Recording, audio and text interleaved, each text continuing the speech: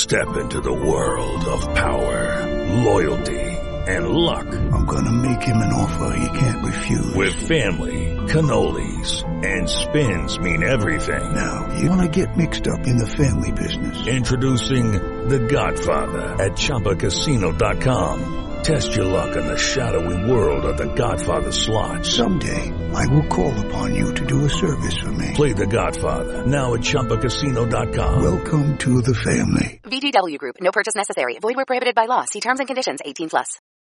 So we got some FBI whistleblowers. They've come out and they've said that the FBI top brass told them not to investigate Hunter Biden and his laptop because they didn't want to influence an election. So instead, just let a crooked guy win, I guess. It's shocking, but probably not shocking to a lot of people. The idea, I guess, is that they're concerned in 2016 when they did the whole Hillary Clinton email thing, they may have swayed an election. Well, here you go. They were instructed not to investigate. So we will be talking about that. Plus, Marjorie Taylor Greene got swatted. Yup. Dude, swatting is an attempted murder, as far as I'm concerned, because people have died. It may not be as direct of a threat or act of terror as like literally showing up to, say, like Brett Kavanaugh's house, but it is extreme. And if we're getting to that point where individuals are targeting sitting members of Congress in such a way, I got to tell you, man, look, January 6th was bad. It was a riot, but this is direct targeting of a politician. It's all in this space of dramatic escalation. Turns out, according to police, it's being reported the individual who swatted Marjorie Taylor Greene was a trans rights activist. So we'll be talking about that, and so much more. Crazy days. Donald Trump is celebrating that he's got all of his endorsements won. Even Democrats. Congratulations, Trump. You endorsed Democrats and they won. I guess. Sure. Whatever. And I must say, head over to timcast.com, become a member, because we're going to have an epic members only show tonight after the live show. So if you want to hang out, see the uncensored, not so family friendly version, that will be at 11 p.m. over at timcast.com. And as a member, you're directly supporting our work. You'll get access to the Cast Castle vlog Tuesdays at 7. We actually just filmed a really funny bit involving chickens, but maybe we'll talk about, no, we shouldn't give it away. And, we also have Tales from the Inverted World. We were able to film an amazing bit for Cast Castle with our current guest, James Lindsay. Is it Dr. James Lindsay? It is. Dr. James Lindsay. It's a little embarrassing these days, though, to admit that you stayed in academia that long. Nah, and you got a PhD. So for those that don't know who you are you? I'm Dr. James Lindsay. That's concise. Okay. I like it. That explains it. Tim, I'm dead. I died. They kicked me off of Twitter. That's it. That's it. Your I'm digital dead. self is gone. That's right. R.I.P. me. Rip James. You want to pull that microphone up a little bit? Sure. Ripped See, James? I always Yeah, do real this. Yeah, ripped James. Look at this. Yeah, look at that. That's it. He was sword fighting. That's what musician Lydia in said. the Lydia 70s. said that I'm jacked. That's so. right. It's getting jacked. Working on it. Okay, so I criticize woke stuff. I read Marxism. I tell people what Marxist books say, and I criticize woke as a form of Marxism. I call it woke Marxism, as a matter of fact. That's not a joke. I know there's a lot of joking involved in what I say and do, but Like critical race theory is basically woke Marxism. I wrote a book in February called Race Marxism that's about critical race theory. So yeah, and right now I'm doing education theory. I'm going through that. I'm diving into this so-called queer theory, which guess what I would think of it as? Queer Marxism. Hey, there you go. Yeah, whole thing. So I think everybody knows who I am, actually. Yeah, everyone. Because I've been struck down like Obi-Wan, which made me much stronger. Yeah. Of course. I sense your presence. Yeah. I Well. knew you could. Thanks for coming. We also have Hannah Claire Brimalow. She's hanging out. Hi, I'm Hannah Claire Brimlow. I'm a writer for timcast.com. I'm Ian Crossland, also happy to be here. What's up, everybody? James, looking forward to finding out why you got banned from Twitter. I'm still shocked, still reeling. Let's talk more about that in a bit. We will get into it for sure. I am back this evening. My hand is still incredibly crippled. Oh, you can't see it. There you go. And sore with my little T-Rex arm. Let's get going. Yikes. Yeah. Lydia got surgery. I It's did. brutal. Yeah, they broke it again and they put bolts in it. Super metal. Were you awake for that? No. I made them knock me out. I was like, How, goodbye. what was it like? You just like fell asleep? Yeah, it was great. It was great. I just drifted off. then I That came freaks back. me out, you know? Yeah. Like when you're going for surgery, it's like, what happens? Do you dream while they're It's a nap. chopping? It's a I nap. woke up did, in a yeah. surgery once. Ooh, No, don't what? I've recommend heard that. of people was just- doing that with their wisdom teeth. Yeah, it was my wisdom teeth. Yeah. I was they- not put under for that. Man, Gosh, I woke dude. up and they were like hammering to break I don't know if you knew they break your wisdom teeth Yeah, that to get happened them to out. me. Yeah. I wasn't put under for that. And the guy started like laughing. Like I was like I couldn't talk. My mouth was like clamped open and Could you feel it? I felt pressure, like the hitting, but no, it didn't hurt. And When the guy I- starts laughing, and he's like, night, night, and you could see him like grab the thing, and he gave me more drugs, and man, I came out of that surgery messed up for like a day. No. Yeah, kidding. a couple of my wisdom teeth were taken out very methodically and professionally, and I was uneventful. But one was impacted, and the dude had a chisel and was like bashing it. Jeez. Yeah. Yeah, it's And I was like, intense.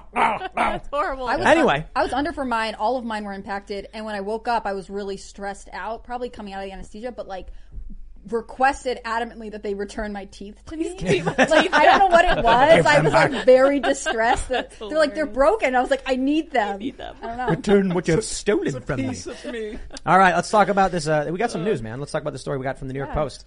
FBI brass warned agents off Hunter Biden laptop due to 2020 election, according to whistleblowers. FBI officials told agents not to investigate first son Hunter Biden's infamous laptop for months, vowing that the Bureau was, quote, not going to change the outcome of the election again, according to whistleblower claims made public by Wednesday by Senator Ron Johnson. These new allegations provide even more evidence of FBI corruption and renew calls for you to take immediate steps to investigate the FBI's actions, regardless of the laptop, Johnson wrote in a letter to Justice Department Inspector General Michael Horowitz. According to the senator, individuals with knowledge had told his office that local FBI leadership had slow-walked the laptop investigation after the computer was recovered from a Wilmington, Delaware repair shop in December of 2019. We got this story from the Examiner. Jim Jordan says more FBI whistleblowers are coming forward every other week. Here's where it gets crazy. The FBI said not to investigate very serious crimes, which literally involved the man running. And the excuse was, we don't want to interfere in an election. It's like, no, you're literally interfering. You're pausing your job, not bringing criminal justice accountability to a corrupt family because the person's running for office. At the same time, right now, Donald Trump, who we all know is going to be running, is having his home raided by the FBI, and they're cheering for it.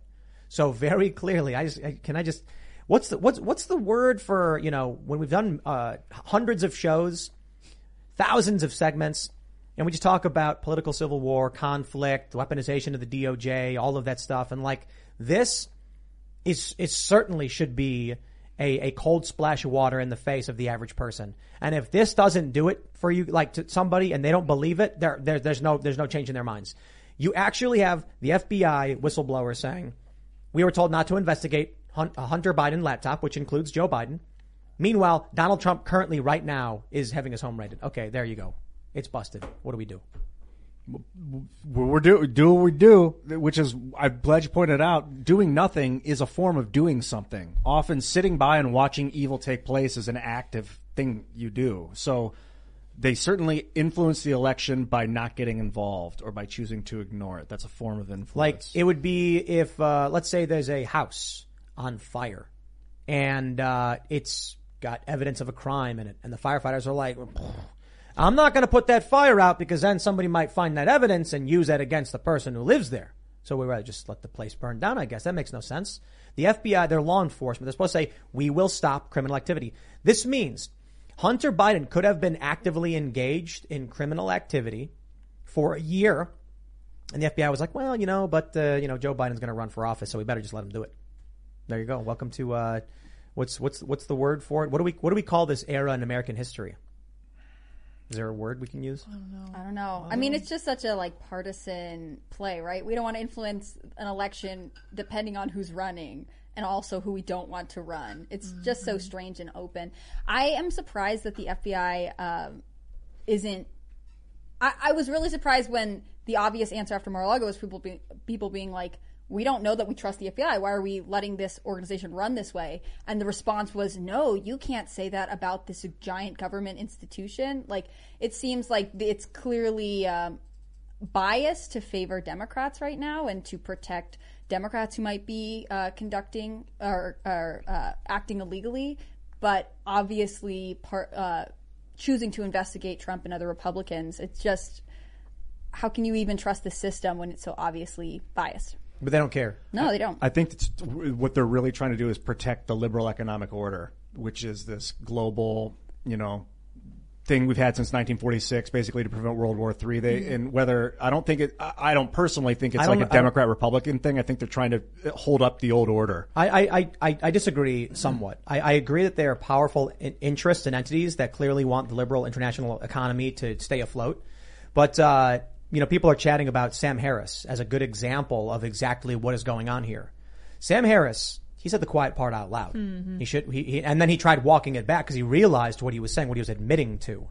He said he would not care if Hunter Biden had the corpses of children in his basement. It's like you realize who's giving this guy money and who's funding this and like what that investigation would actually lead to, but they don't care. This is they're psychopaths. I don't know. Like what's the mental Trump derangement syndrome? Is that the official diagnosis? You have people who are like Sam Harris literally saying Hunter Biden could be abusing and murdering kids, but Trump once had a university and that's worse. He actually said those words. He said, I wouldn't care if there were corpses of children in Hunter Biden's basement. What Trump did with Trump University was way worse than anything Hunter Biden could have done. And it's like, what?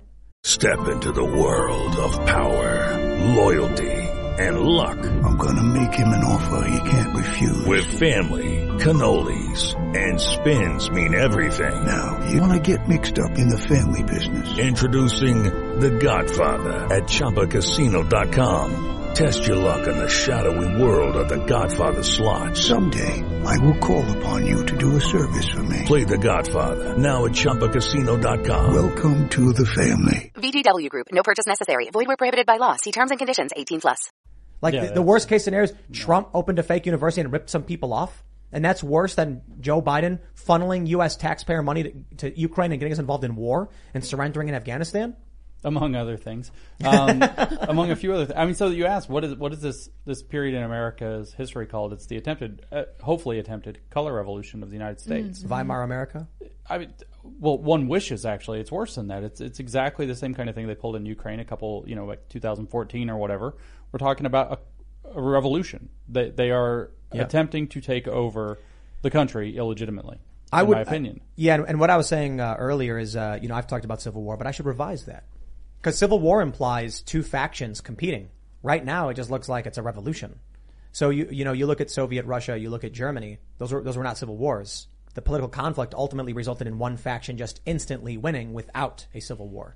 So to be a bit more pessimistic, the result of everything that's going on would be revolution.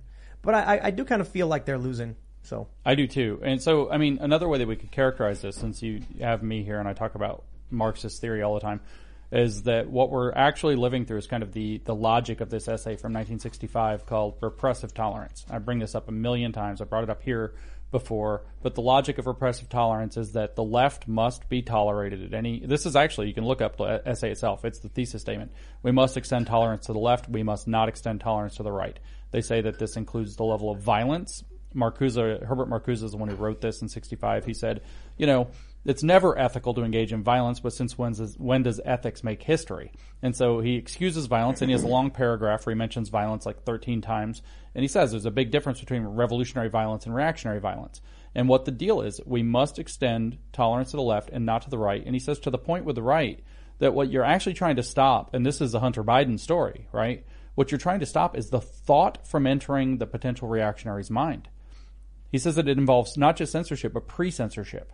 You don't even want the right wing, which is everybody who's not a revolutionary on the left is the right wing, by the way. Right. You don't even want the thought to enter their mind that would allow anything except left-wing power to take control.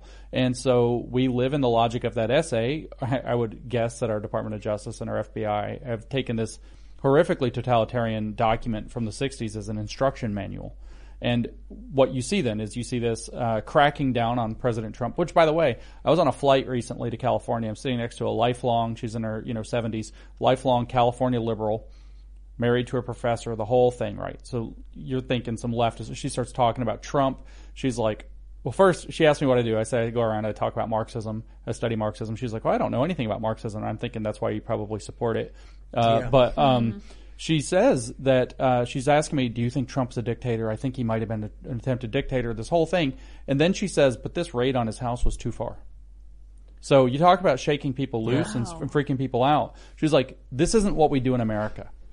Like they shouldn't have raided his house. And I was like, wow, that's something. Now I heard a podcast with like a literal neo-communist, one of the people that's in league with that literal neo-communist that AOC shared a megaphone with after Samara Taylor or whatever her name is, after the Roe v. Wade decision. And this podcast was with an educator who's also an open communist, Henry Giroux, who like changed all of American education to be what it is today. And in that podcast, she's like, the very fact that they raided his house means that there must be evidence that he's done all this wrong stuff. And I was like, wow, the dividing line in our society is people who think the institutions are still legitimate, like Sam Harris, and people who don't, who have questions at least about them. Well, so I often, I eschew the left-right paradigm. In fact, that's what my Wikipedia says about me. And then, people argue, but Tim talks about the left and the right all the time. And I'm like, they're colloquial terms that don't really reference politics. They reference, I think you put it well, revolutionary. And I don't think reactionary, to be completely honest, because there are reformers. Right. You know, with the leftists view everybody except themselves as reactionaries, as the right, and literally as like right wing extremists, which of course we hear from our military, we hear from the DOJ, etc. I often say it's those who are discerning and those who are not. It's simply put, there are people who will hear information and say, I'll check into that. And there are people who hear information and go, whoa. That's crazy. Yeah, exactly. That's crazy. And so then you end up with Michael Brown. And they go, whoa, that's crazy. And then we go, what's the report say? Oh, the report says hands up, don't shoot wasn't true. Then you get people who are like, Jussie Smollett. Whoa. And then we're like, okay, that sounds nuts. Like right away when the story came out, we were like, dude, Trump supporters at 3 a.m. in freezing weather in Chicago in a work district, not a residential one, attacking a D-list celebrity. I really don't believe I stayed in that hotel in January. It was like 8 degrees. I had COVID. It was awesome. That's great. It was it was like minus 8 degrees. It was, nobody's getting attacked there. Let me give you a really good example, actually. And I want to shout out to our good friend Vosh, actually. And that's Voosh. only half Vosh. You know Vosh, right? Yeah, Voosh. It's only half sarcastic. I do respect that he was willing to come on the show, though we disagree with him. But he tweeted, I delayed paying off my student loans just in case debt relief got passed, and now I find out you're not eligible if you're a famous YouTuber who makes $1 million a day, honestly. And he's obviously joking. So I responded with, OMG, this is exactly the left. Vosh is rich and wants free money. This is proof Biden is a communist. Very clearly, we're both just being silly. Yeah. But wow, the responses from people who instantly believed I was there are people on the left who believed Vosh was being serious, and they're going, he makes $1 million a day. That's and there are people responding to me, and they're like, look at these right-wing grifters. Look what they're saying. And it's just like, that's it right there. Did you know if he gave $1 million a day to people, then America everybody could have $1 million. That's right. He's the one stopping You know what this. It's all Vush's fault. I know. You know what I love the most, though, is when someone says, like, they're like, what do they say? Michael Bloomberg spent $500 million on the election. There are 300 million people living in this country. He could have given everyone $1 million. And it's like, do your math again. Well, Do your math. Well, It's like millions is a unit. 60 you see. million. It's Yeah, like, right. like Millions you have a 10 unit. eggs and everybody could have eggs. It's millions is just a unit. Yep. It's simple. And so this is, to go back to your point, you're mentioning it's the people who trust the institutions, people who don't. It's like, yeah, that's all part of it. I refer to it as a cult. It is a cult. It's 100% a cult. I would love to talk about how, like, not just religious, but cultish, this whole, like, whether we want to deal with it woke, whether we want to deal with, like, this kind of, like, leftist derangement cult. Like, Sam Harris has, I would guess, I don't know, I've been out with him once, but I can't guess his mind. But I would suppose he has a group of people to whom he's very interested in maintaining their esteem. Yeah. And let me tell you, as you would also be able to tell people, there are certain things that you just can't espouse, and then before people decide they don't like you anymore. Like, people they think you've lost your mind. They think that that you're a terrible person. They disassociate from you. And But that's mostly on the left. Like, it is. It exists on the right for sure. A little bit, but I mean, it's the exception. how did one get here? Right. Yeah. So, I've It's been the cut role for off. the left. I've been canceled from all kinds of people I thought were friends, all sorts of stuff. Because, well, what did I do? I said that maybe Trump is an all right candidate for Trump's president. not that bad. Maybe Orange Man good, you know? Who knows? Maybe making America great again is a good idea because it's kind of on the descent right now if we don't kind of curb some of these things. I was, I've been talking about music lately because we're releasing this song. And it's fresh in my mind. So for those that are wondering, it's like, why is Tim bringing it up again? Well, it's like it's in my mind. We're working on this project. And I tweeted this today, like, there are people who are scared to say things they like. And that's weird to me. So Nickelback is a really good example, because everybody jokes about how awful Nickelback is. It's like, dude, they have six top 10s on Billboard Hot 100, and they have one Billboard Hot 100 number one for 4 weeks. For 1 month, they had a song on the number one song. Like, people clearly like Nickelback. Yeah. But it became a meme where it was like you weren't cool if you admitted to liking them. Well, that's because they went huge. Mm-hmm. Maybe, but I'll say this. So I was like, people clearly like them. Not really my jam. I've never been like a fan of them, but they did a cover of Devil Went Down to Georgia, which is mind-blowingly good. It's one of the best covers of the song I've ever heard. The guitar playing is crazy. The vocals are fantastic. They cut the chorus out though, and I'm like, come on, man. Charlie Daniels Band, it's a classic song, but it was really, really good. It's amazing. I got no problem saying that. And there are people tweeting at me being like, this explains it. He admits it. And I'm like, do you think I care? I genuinely enjoy that song. I will tell you that. Yeah. I'm not worried about you not liking me because you do nothing for my life. There's a term for this. What is it? It's preference falsification. It's that in order to appear socially acceptable, you falsify your actual preferences. Yeah. That you like a Nickelback cover or song or band, period. But you know that the people you're talking to will think you're not cool if you do that. And so you falsify your preferences as That's crazy as a to me. social maneuver. That's crazy to me. And I actually think that people like Sam Harris falsified their preferences, or maybe they didn't, but maybe they just got sucked in by the psyops. But a lot of people falsified their preferences about Trump to the point where they believed it. Mm-hmm. Like it drove them. If you live in crazy town for long enough, you go crazy. I mentioned this the other day a couple times, a video of a woman asking 3 women, what is a woman? Mm-hmm. And I think it was Matt Walsh who responded, these women all clearly know what a woman is, but they're trying to reconcile the definition with what they're allowed to say. That's right. Yeah. So it's like definition falsification or something.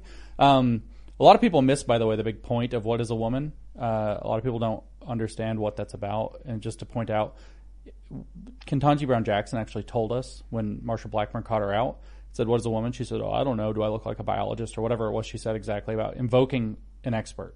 Mm-hmm. What she said is, I can't answer that question without asking an expert. Mm-hmm. Yeah. In other words, we can't answer simple questions about reality without an expert telling us what the right answer is. Correct. And that's scary as hell because that's superpower grab territory.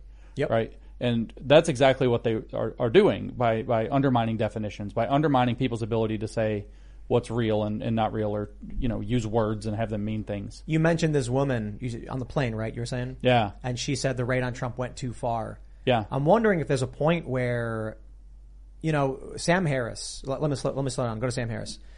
He's got the most severe TDS I have ever seen. That woman does not. She's probably a normal person and just passively absorbs information and thinks Trump is bad because she's just hearing it. But then when she hears something crosses the line, she made up her mind. That's too much for me. Sam Harris told us there could be corpses of children in the basement of Hunter Biden. He wouldn't care. And he it's like, compared him to an asteroid that's going to destroy the Earth. Mm-hmm. Then that's the next psychotic. sentence. That's lunacy. Like not only is that just on its face laughably crazy, but even if Trump really was Hitler and like the worst dictator possible, would never amount to an asteroid smashing into Earth and wiping out all life as we know it. Yeah. Like bad dictator, bad. We deal with bad dictator. Certainly is not an asteroid coming to wipe out the planet, rip through its core and blow it up. He's speaking in hyperbole for sure. I mentioned to you, it seems like he has like either he needs friends or he's got a group of insulated friends and he's in an echo chamber and he needs like people to listen to him and tell him when he's being an idiot. Sam, you went too far. I know you were being hyperbolic when you said that stuff. He tried walking in like backwards. He would have cared if Hunter had kids in his basement. Of course he would have cared. I disagree. Being hyperbolic is like exaggerating something to prove a point, whereas like that was a really strange thing to just state. Like I don't think that qualifies as hyperbole because I think he's being honest. What was happening is he said, I wouldn't have cared if Hunter had dead children in his basement. I would not have cared, in brackets, as much, or I wouldn't have cared. I think it's simpler than that. In brackets. I see what you're saying, but I think it's simpler. I think it's You mentioned he's got a group of people he's trying to pander to. He's doing this public interview. He wants them to hear it, whoever they are. And so he has to keep one-upping his position. He has to be bigger, stronger, better. And in this line of thinking, it's Trump is bad. We must stop Trump by any means necessary. In order to pander to those people, he has to constantly expand upon his position. Now he's at the point where he's like, dead kids don't care. Huh? Just got to stop Trump. He's an asteroid. It's kind of like how incrementally the Nazis started. First, they didn't like Jews. Then they started taking their businesses away. Then they started shipping them out. Then they started shipping them to camps. And they started killing them. Like how it incrementally got worse and worse. So the same with Sam's mind seems to have incrementally, according to what you're saying. Imagine people in politics or the FBI doing that. And this is the story we have. The FBI going like, well, we can't go after Hunter. Oh, but Donald Trump, he had documents. Even though he has, like unilateral declassification powers. Yeah, you said something. Did you see the thing that they put out that huge list of items, and one of the things that was contraband was I guess an illegal cocktail napkin from the White House. They had a cocktail But didn't the napkin. Clintons like move furniture out of the White House? Like this was like one of the famous things. They had to return stuff to the residence. They had moved stuff out. Like I don't know. We're not supposed to know anything about what Hillary Clinton did. Nobody knows anything about Hillary Clinton. I want to get your thoughts on this, James. We have the story from Fox 5 Atlanta. Marjorie Taylor Greene was victim of swatting at Rome residence. Police confirm. So this is a terrifying story. It is. A bunch of outlets have reported this is a prank. A swatting, for those that aren't familiar, I think most of you are, but just in case, is when someone calls the police and says there's a violent crime currently taking place, so that a SWAT team shows up to your house and potentially kills you. People have died from this. And it's horrifying. I can't imagine. There's a story about this guy. Cops surround his house. He has no idea what's going on. He comes out armed. The cops shoot and kill him. Imagine, first of all, that guy being the victim, having no idea why the cops are at your house. Then think about, I'm not saying it's worse, but that cop. Step into the world of power, loyalty, and luck. I'm gonna make him an offer he can't refuse. With family, cannolis, and spins mean everything. Now, you wanna get mixed up in the family business. Introducing The Godfather at ChumbaCasino.com. Test your luck in the shadowy world of The Godfather slot. Someday, I will call upon you to do a service for me. Play The Godfather now at ChumbaCasino.com. Welcome to the family. VGW Group. No purchase necessary. Void where prohibited by law. See terms and conditions. 18+.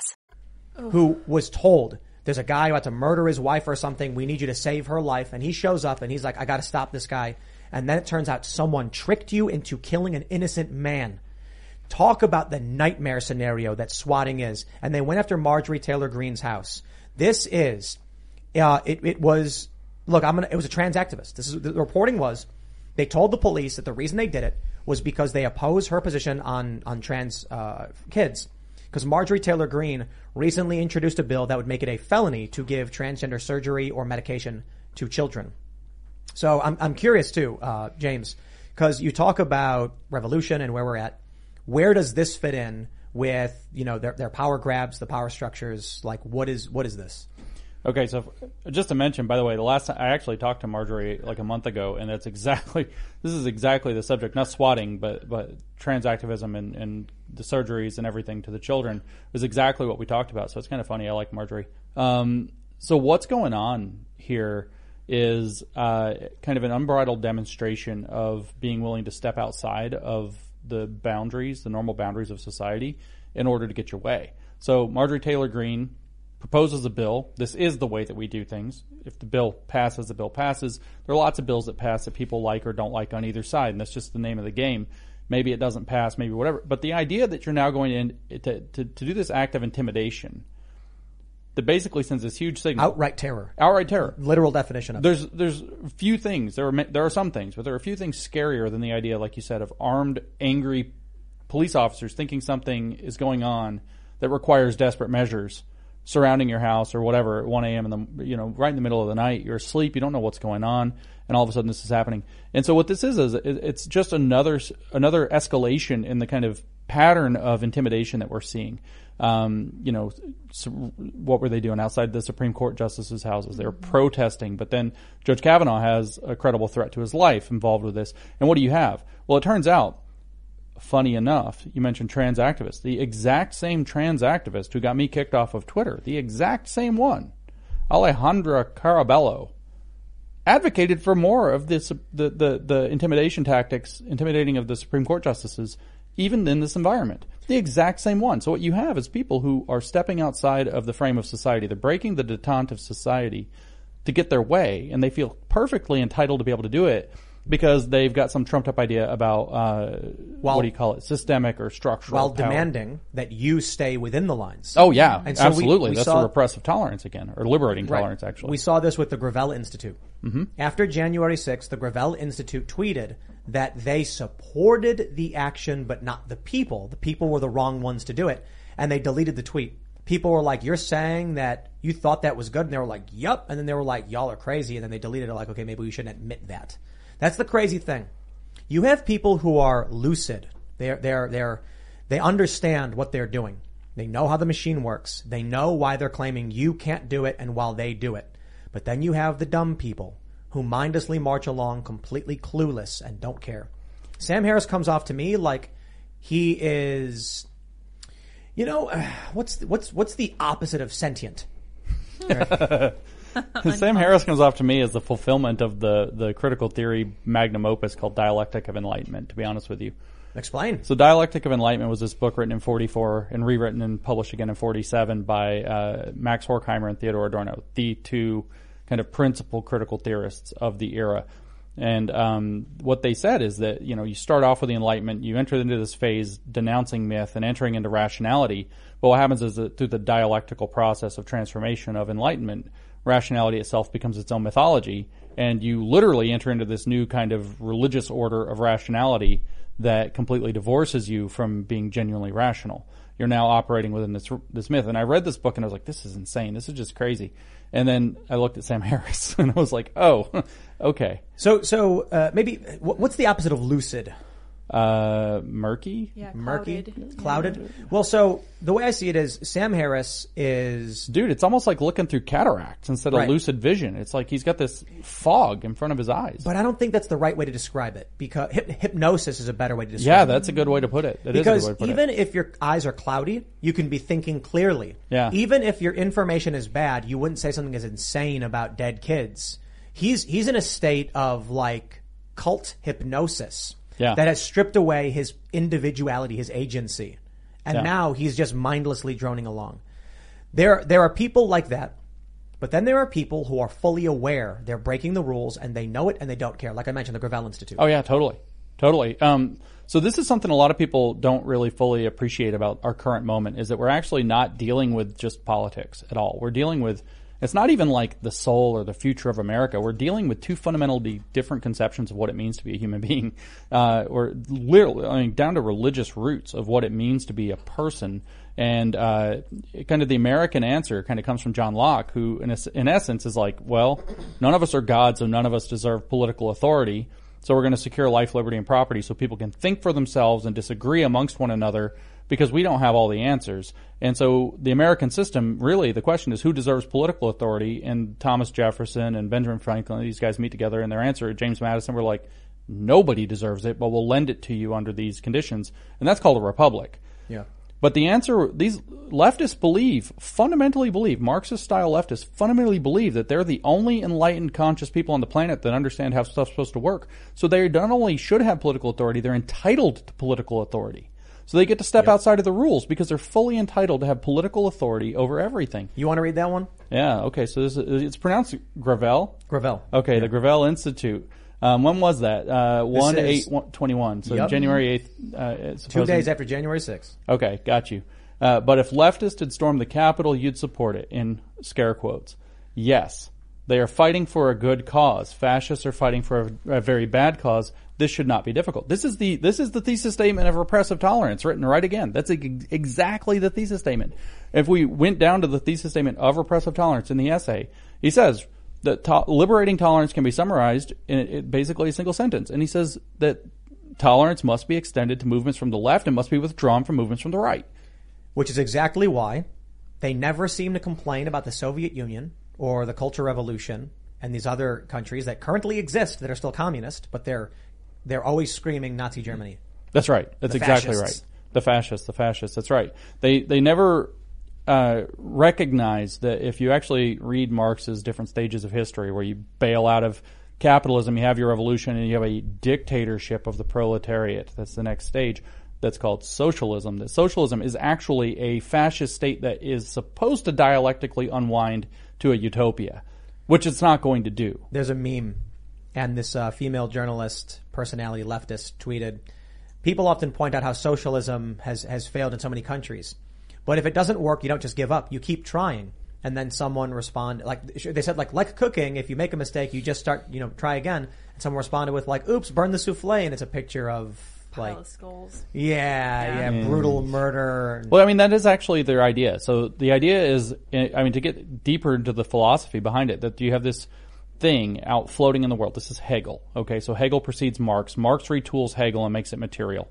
Hegel's idea is that there's this literal concept of God called the absolute idea. So it's the perfected idea, the absolute, Platonic form of how everything in the universe should operate. It's the deity.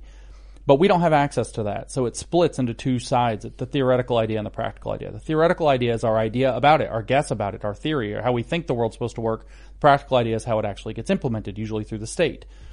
By the way, he said that the state is the divine idea as it exists on earth. And this is just to help you understand if you ever see the left start gloating about praxis. Yes, that's right. And so what the idea of praxis is supposed to bring theory and practice together again. So the theoretical idea and practical idea are supposed to come together, which reinstitutes the absolute. So the idea is that when you put the Soviet Union into practice and 30-something, 40-something million people die, what you were doing is you're exposing the contradiction between the theoretical and the practical. So what you're actually doing is learning more about why it didn't work this time. And so you thank those people, or in Hegel's words, literally, this is a quote from Hegel, history uses people and then discards them. So they were discarded on the altar of the God of history, sacrificed to the God of history so that history could move to its perfected endpoint.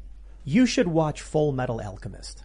Have you ever watched it? I know what it is. I've seen some parts of it, but I haven't actually watched it all the way through. But I'm sure that this is going to relate because what Hegel was a hermeticist, which is an alchemist. There's two animes that I recommend, or manga, Attack on Titan and Full Metal Alchemist, because they directly deal. So Full Metal Alchemist Brotherhood, which is it follows the manga. And I know a lot of people out there, they might not be fans of any of this stuff, graphic novels or whatever, but seriously consider this, because what it deals with is powerful elites who want to sacrifice the people for more power. That's Full Metal Alchemist. I don't want to spoil it if you're going to check it out, but it very much deals with this, how the population throughout history are sacrificed for more and more power. And then Attack on Titan, it's funny, someone posted a meme of Jordan Peterson saying you should watch Attack on Titan, and it's not real, but if you're a fan of Jordan Peterson and you watch that show, you're going to be like, I wouldn't be surprised if he actually did say it, because it deals with privilege and historical racism and all of that stuff in those shows. So they're very, very interesting. But anyway, I digress. Believe it or not, I actually know a manga, and that's Death Note. I actually know one. Amazing. That one's Death cool. Note's so That's good. really cool. Yeah. I got questions about this. Marcuse is the guy who wrote Marcuse, yeah. Marcuse, and this is the 60s. What was the name of the paper again? Repressive Tolerance. So they're saying that leftists should be tolerated. Violence from leftists should be tolerated, but from the right, not even the thought should enter their mind. Why? Correct. That sounds out of balance. Without a balanced right and left to function together, I would think that the system would fail. Why? Okay, yeah, because they believe that what happens is that the system is inherently corrupt, and the system is inherently designed to reproduce itself. And only the true leftist understands how to break free of what they called this the problem of reproduction. So that society reproduces itself by all of its means and mechanisms. So only that which steps out of the mechanisms of reproduction is to be condoned. So anything else on the right, what you're doing is you have a oppressive society, a repressive society, a harmful society, a racist society, a sexist society, a classist society. And if you don't reject that utterly, in fact, he called it the great refusal, Marcuse did. If you don't reject that utterly and step completely outside of it, all you're doing is becoming complicit. Doesn't this sound familiar to the world we live in today? You're becoming complicit in those harms and keeping those harms going. So in some sense, you bear moral responsibility for every act of racism that comes up later in life, in the world, for every act of, capitalist exploitation or whatever that happens later in the world. If you don't completely refuse the system, then you're complicit in that. So they don't want balance. They think that balance is a form of compromise that keeps oppression alive. So you have to have a complete, he calls it again, the great refusal of the entire terms of the existing society. And the question is, how do you solve the problem of reproduction? And the answer that they gave was relentless criticism, problematization of everything. Quite literally, Marcuse says that it must be relentless negative thinking, and that negative thinking will become positive by actually freeing up the ideal society that is contained within the existing corrupt form. And we go back to the alchemy. This is alchemy.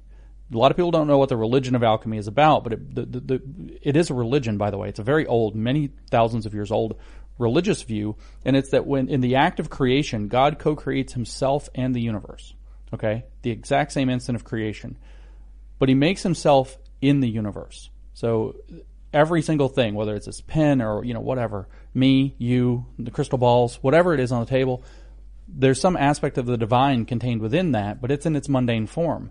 And so what you have to do is use the magical spells of alchemy to break open the mundane form of the thing so that the divine form can come out. Lead is a mundane metal, so you have to do the magic spells, break open the nature of lead at a metaphysical level, and then the seed of gold inside will transform the entire lump of metal into gold, which is the divine metal. Death is the mundane form of existence, so you have to break open and make the elixir of life that will break open the death and turn it into life, which is divine. And the same thing is being expressed by Marcuse in these essays that he's writing, especially Repressive Tolerance here, is that if you break open the form of society, then what can happen is that the ideal divine version of it, heaven, or as Henry Giroux, I mentioned earlier, put it, the kingdom of God as it exists on earth, can emerge from the oppressive forms that are trapping it and holding it back. Do they acknowledge that when you break open a society, it can also immolate or they should listen to Gandalf talking to Saruman, because he's like, whoever breaks a thing to see how it works has left the path of wisdom. That's the problem, is they think that the world is intrinsically bad, right? So this turns out not to necessarily be the Hermetic side. If we go back to Hegel, what did he do? He combined Hermeticism with another old religion called Gnosticism, an old mystery religion. The Gnostics believed that being itself, we've been cast into a prison by the character in Genesis that gets called God, but he's actually the demiurge. He's actually a demon. And so he's not the real supreme being behind the scenes. And so the whole of being is a prison where you don't get to be who you want. You have to grow up. You have a body you didn't ask for. So maybe you have to transition. Maybe it shackles you to having babies. And so, you have to be able to have infinite abortion. You have to be able to transform your body. This view that your very existence and existence itself is a prison and the form of society is a prison is the mindset that they're in. So there's no balance. And if all you do is burn down the prison, that's still better than leaving people in it. This is fascinating. I want to say, though, they're wrong. No, of course they're wrong. Life is a gift. Yeah. The body we've been, I look at it this way. I saw a meme earlier, and it was God and the devil, and they were arm wrestling. And it was some political cartoon. It said, only a fool would create his own enemy. And then I responded with, when we program video games, we make the villains on purpose. Your argument is childish. But this idea of, your body being a prison or whatever, when we play video games, you play a character which has limits. It's enjoyable. It is done on purpose for something we want to do. You get a character, the character's weak, you make it strong, or you start, how many women played Mario? It's like, oh, now you're a guy. It's like, they don't complain that Mario can't turn into a woman or be a different character. It's like, you play the game, you enjoy it. Life is a gift. You got, it's not particularly long, but it's long enough in a lot of ways, and you get to experience this slice of existence, and that's unique and it's magical. Well, so speaking of video games, sorry, I'll give you a second, but, you ever play, believe it or not, I know last time I was here I was like, don't play video games.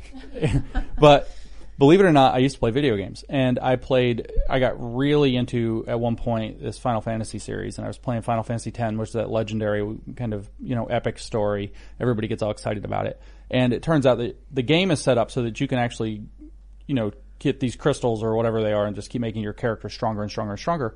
And it turns out I was playing on my brother's account or whatever, and he left. He went out to San Diego for 3 weeks, and I'm just playing, and I'm bored, just chilling every night playing the game. And I made these characters super strong. So even the little sissy, weak magic users or whatever, they aren't supposed to be able to hit with their stick very hard. It would hit, and it'd be all nines and kill everything in one hit. And it's he came back, and he was like, "What the heck? The game's not even fun." Yep. So when you go God mode in a game, it's not even fun anymore. Exactly. It takes everything away from it. And so, this idea that the body is a prison completely misses the give and take of reality and of life that makes life interesting and worth living. It's really a sad and miserable existence. And I do have tremendous pity for people that are sucked into this kind of way of thinking. But ultimately, I think this is where the drive comes from. Let's jump to this next story because again, I think this all really comes together in interesting ways. From Post Millennial, Biden to cancel up to $10,000 in student loan debt, extend payment pause until December. And there's also going to be a $20,000 forgiveness, which I believe is additional if you received a Pell Grant. They say, in addition, Pell Grant recipients will see up to $20,000 of their debt canceled. I read somewhere that it was actually in addition to, but I could be wrong. Yeah, I think it's 10 on top of 10 is what I learned. Is that what it was? I think so. That's what I was someone wrote it was 20 on top of 10, and they may have been mistaken. It was like a mainstream publication or something. But anyway, this ain't it. They're not actually solving the problem of student loan debt. The predatory loan system will still exist. All he's basically doing is giving a tiny bribe to people to vote for him. But I think the bigger issue here that I'm interested to hear your thoughts on, James, is universities, these schools, they are subsidized indoctrination machines. And now people are getting a freebie. So it's like they're continually subsidizing in more and more ways. They want it to be free. Yeah. Well, of course they want it to be free. I mean, anybody who's sharing a cult religion wants you to come and experience it. And if it costs money to support, they want someone else to pay for it so they can keep funneling people in without hindering themselves, right? Yeah. So I'm curious what you think about all this. No, I mean, so this is, I mean, there's a whole thing we could get into if you want to about how universities back themselves or painted themselves into this financial corner they're in. But with the students, let me just take one step back and we'll come back into focus because it's going to hit both of the things we were just talking about or all of the things we've been talking about. The agenda behind much of leftist activism, if you read Marcuse says in another essay, it's called The Essay on Liberation in 1969, the first chapter of that, it's an essay, but it's like 170 pages long. So it's, back in the day, kids, we wrote real essays. They weren't 500 words. Sorry, op-eds. No, it's 170 pages. The first chapter of his essay on liberation is A Biological Foundation for Socialism. And what he explains is that if you want to get socialism, you have to change the level of people's vital needs. You have to change people in terms of what they need. Now, he has a footnote that says, I don't literally mean biology. So he's not literally advocating for eugenics. And every time he uses the word biological, it has quotes around it. So he means something different by it. And what I finally figured out was what he means by it is that you don't know how to live life without getting your way. In other words, psychopathology. Literally, the definition of psychopathology. It interferes with your ability to engage in daily life.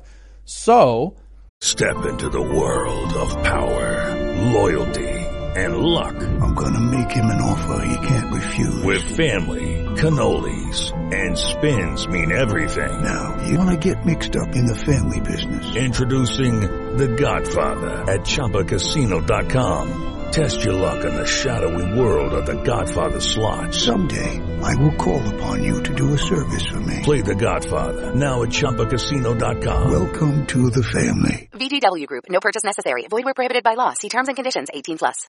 Every bit of leftist activism that's followed off of Marcuse, which is basically all of this radical left since the 1960s, has at the bottom the goal to create the activists who are going to not be able to figure out how to live their life without getting the policy change that they demand.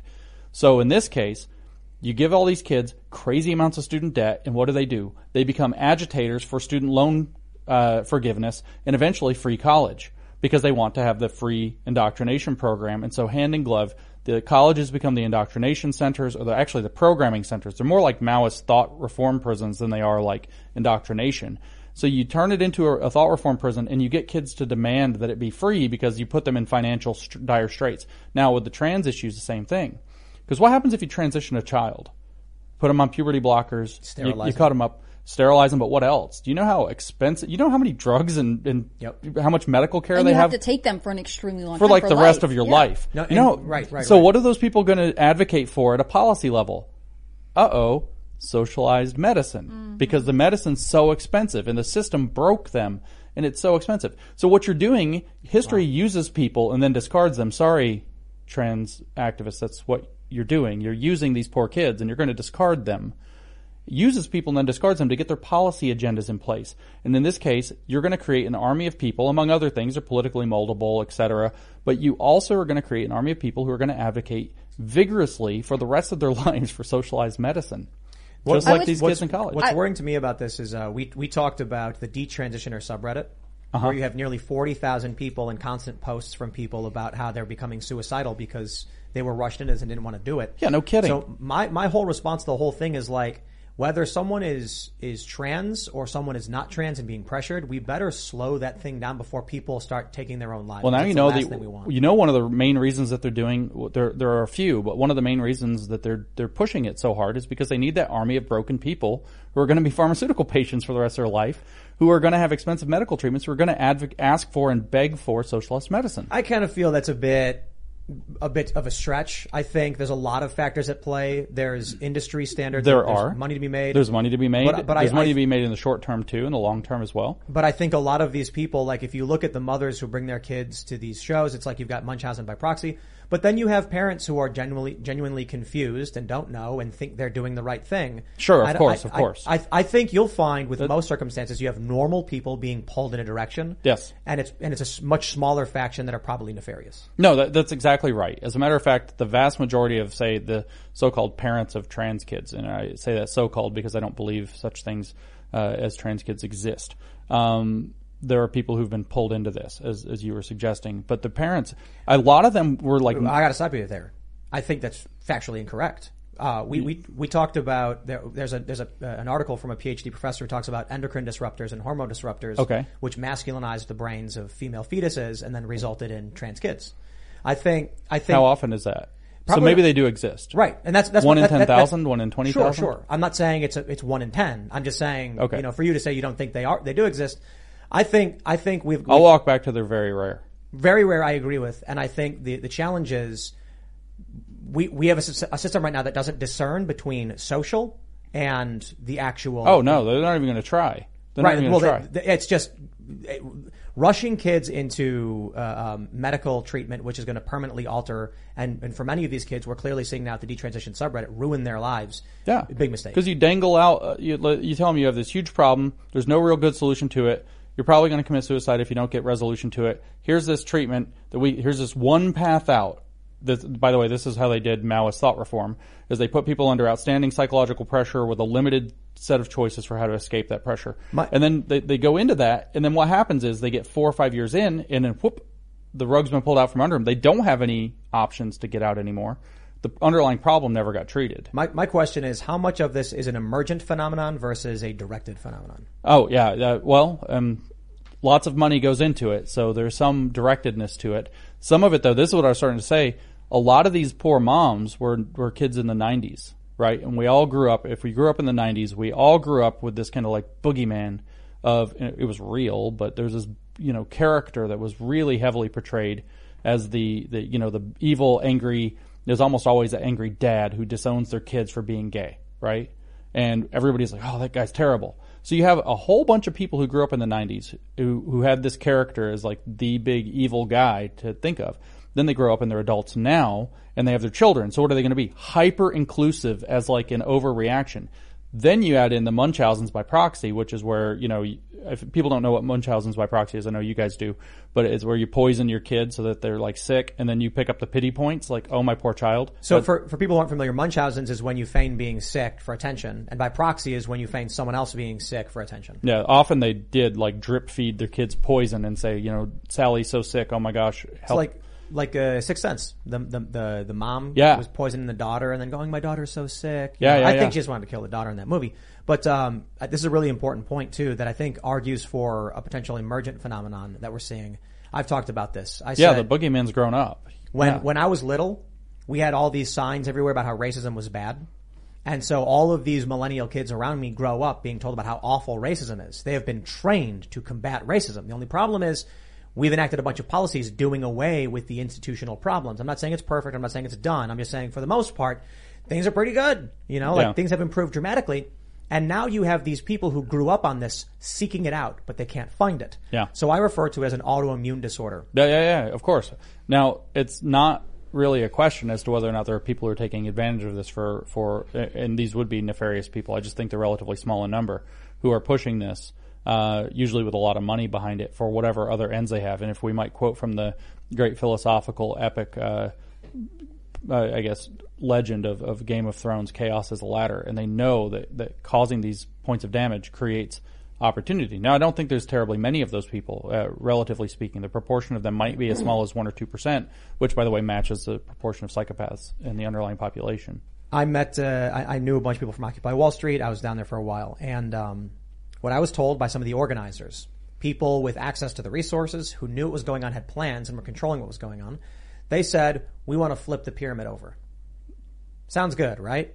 The pyramid, right? You got the elites on top, you got the bourgeoisie, you got the proletariat. Yeah. So it sounds like to the uneducated, to the unlearned, oh, you want to put the working people on top to give them control, right? That's what socialism wants. Yeah. Well, I'm not one of those people. I responded with, if you flip a pyramid over, it's going to topple into a pile of bricks. Mm-hmm. And then there's only going to be one or two of the working class people on top. And they're like, right, that'll be us. Yeah, exactly. They were not saying that's an entitlement. All of the poor people will be on the top and all of the evil owners will be on the bottom. They were saying, once we flip it over, it resettles into a new pyramid with us on top. That's right.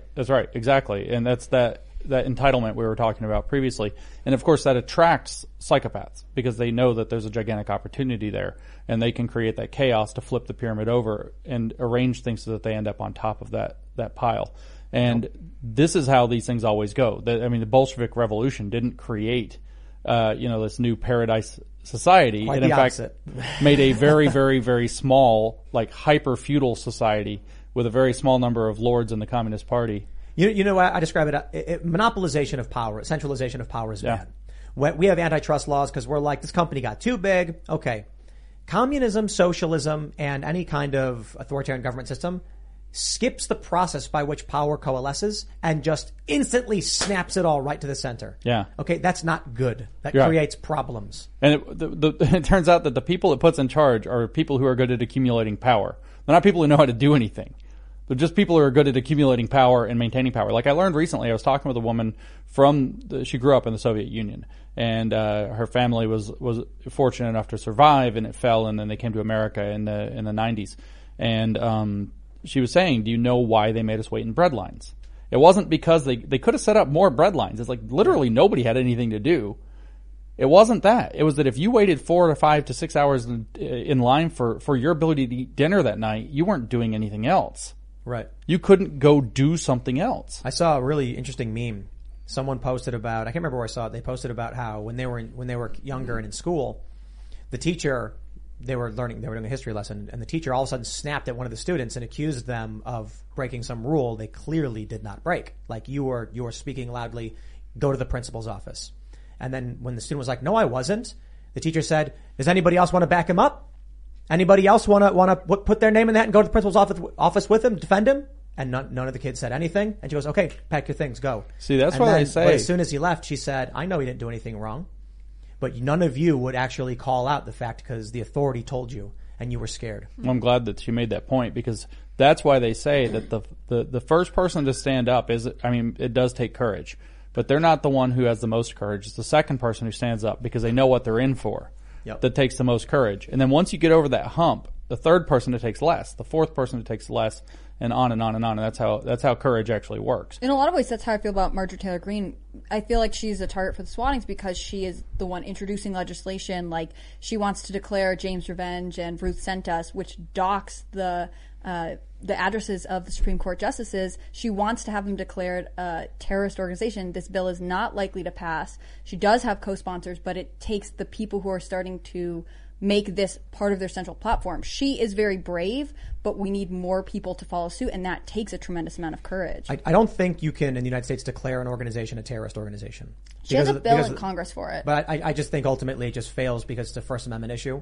You can charge someone with terroristic acts, specific things, and which is what you would need to do. So she would need to file a referral to the DOJ on these people for the crimes committed.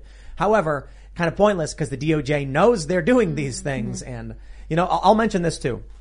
There are similarities to what happened to Marjorie Taylor Greene and what happened to us. There are some similarities. I'm not going to get into security because there's an active investigation in multiple jurisdictions. But it was the day after Marjorie Taylor Greene was here that we got swatted the first time.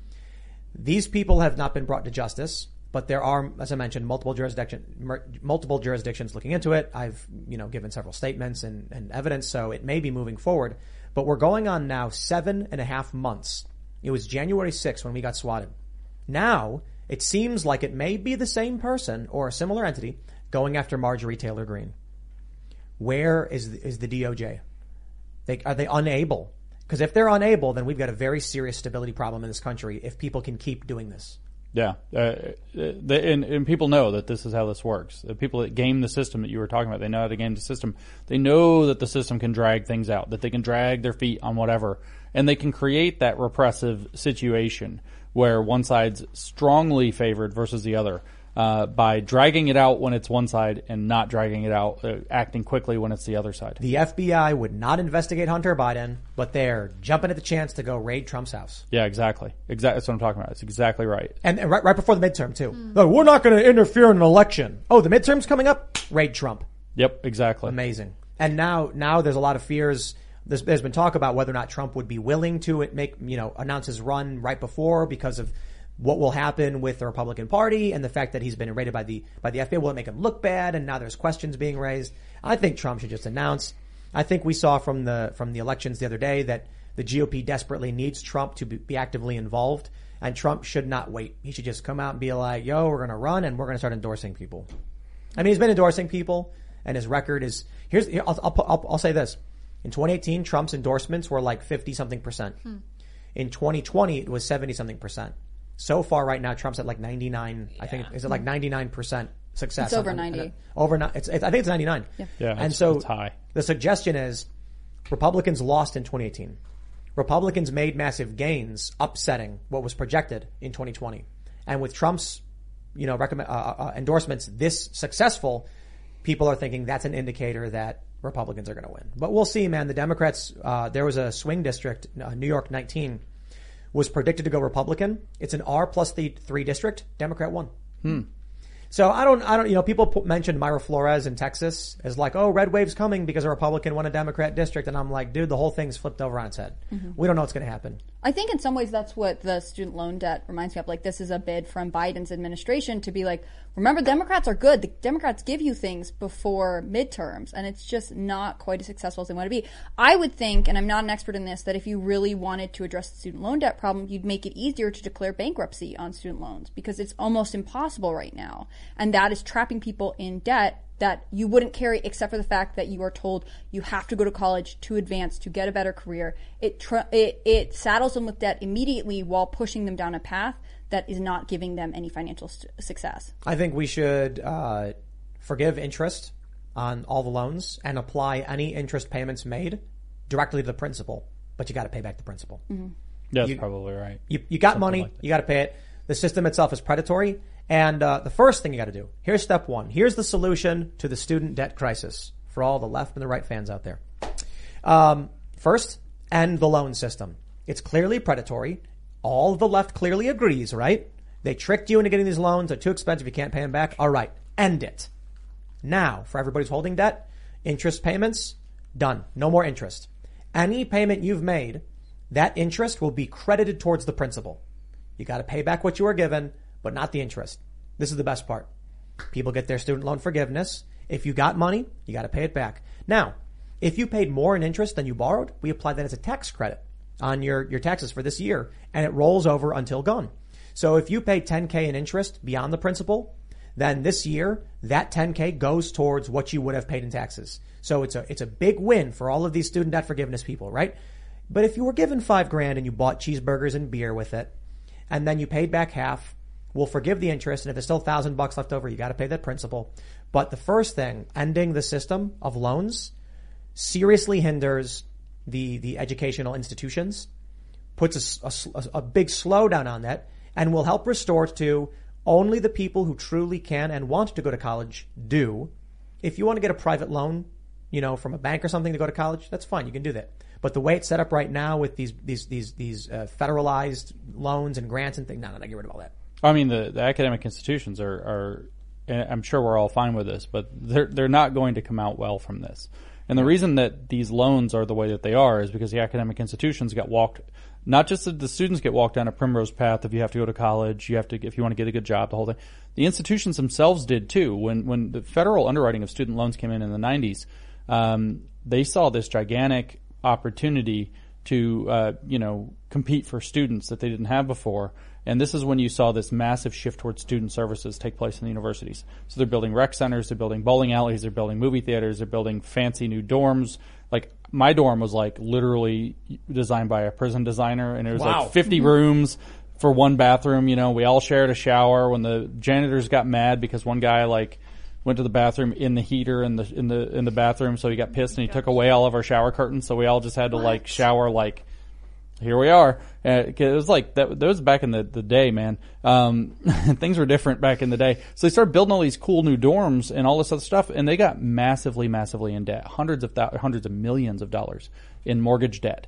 And so the strings, we're talking about the loans being given to the students, but there's massive loans that were given to the institutions too.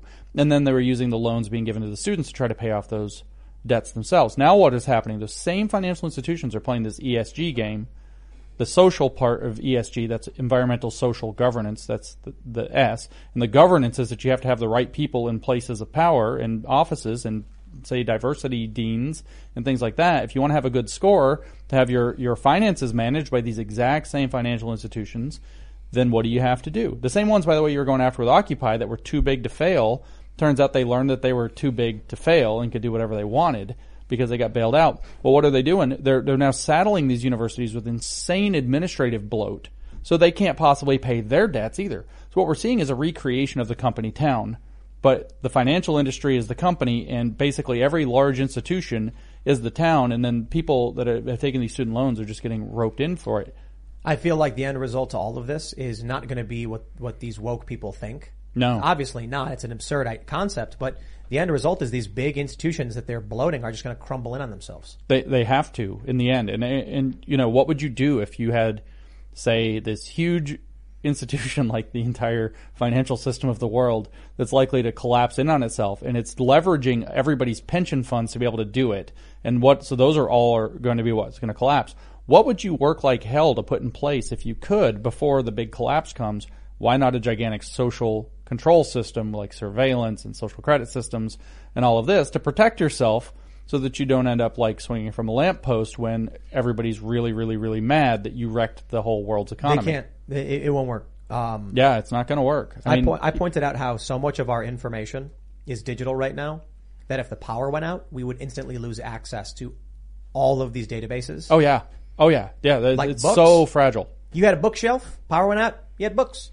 There was a funny meme where some guy was like, "The future is lame. My book just ran out of batteries." Yeah, exactly. Like I was on a plane and my book ran out of batteries. What am I supposed to do? Yep. I mean, that's the end of Spaceballs, right? Even in the future, nothing works. Yeah. That's the line when the self-destruct cancellation button doesn't work. It's convenient that my phone grants me the summation, grants me access to the summation of human knowledge. But when the battery dies, I got a brick. Actually, have you heard about this idea that we're going to enter a new, historically speaking, not for us in the moment, we're not going to live through a dark age, but historically speaking, this is going to be a huge dark age because everything's digital, right? So the thing I saw about it was like, well, if you write on a clay tablet, right? If you scratch or, cuneiform or whatever it is on a clay tablet, 5,000 years later, if it didn't break, you can still read it, right? Well, if you put something on like a DVD, which is far better storage than, say, a thumb drive, which if like 2 drops of water hit it, all your data's gone.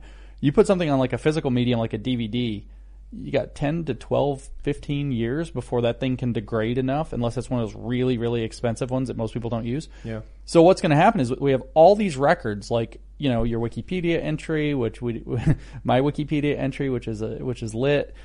They're all just ephemeral. Is it wrong? Well, sometimes it changes a lot. I think you should sue them. It's a little bit wrong. At one point, though, somebody added that I have gigantic balls made of brass. And that was a sentence on my Wikipedia for about like 4 days. And it's wrong because it's titanium.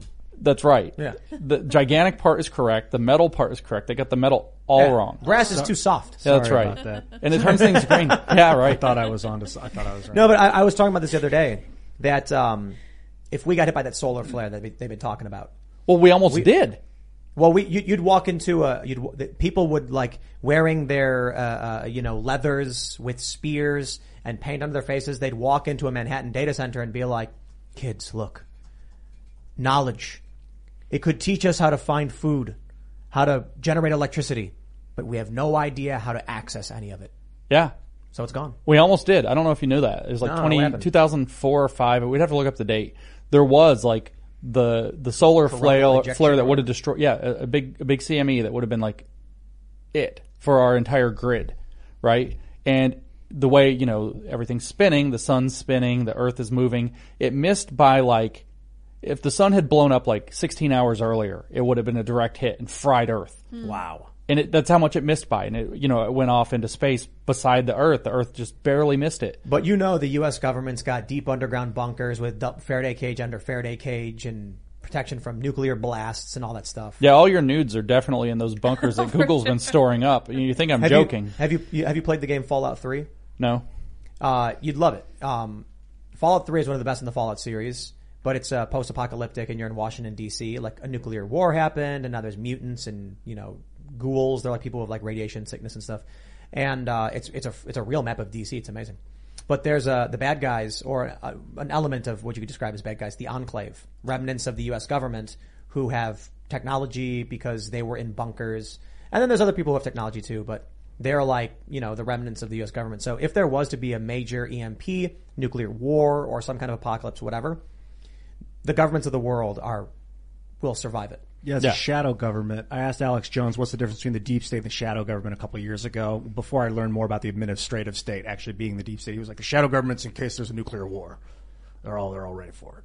Oh, that was a good impression. It wasn't too bad. Yeah, Alex is. Yeah, you got down there. You got deep. Oh, thanks.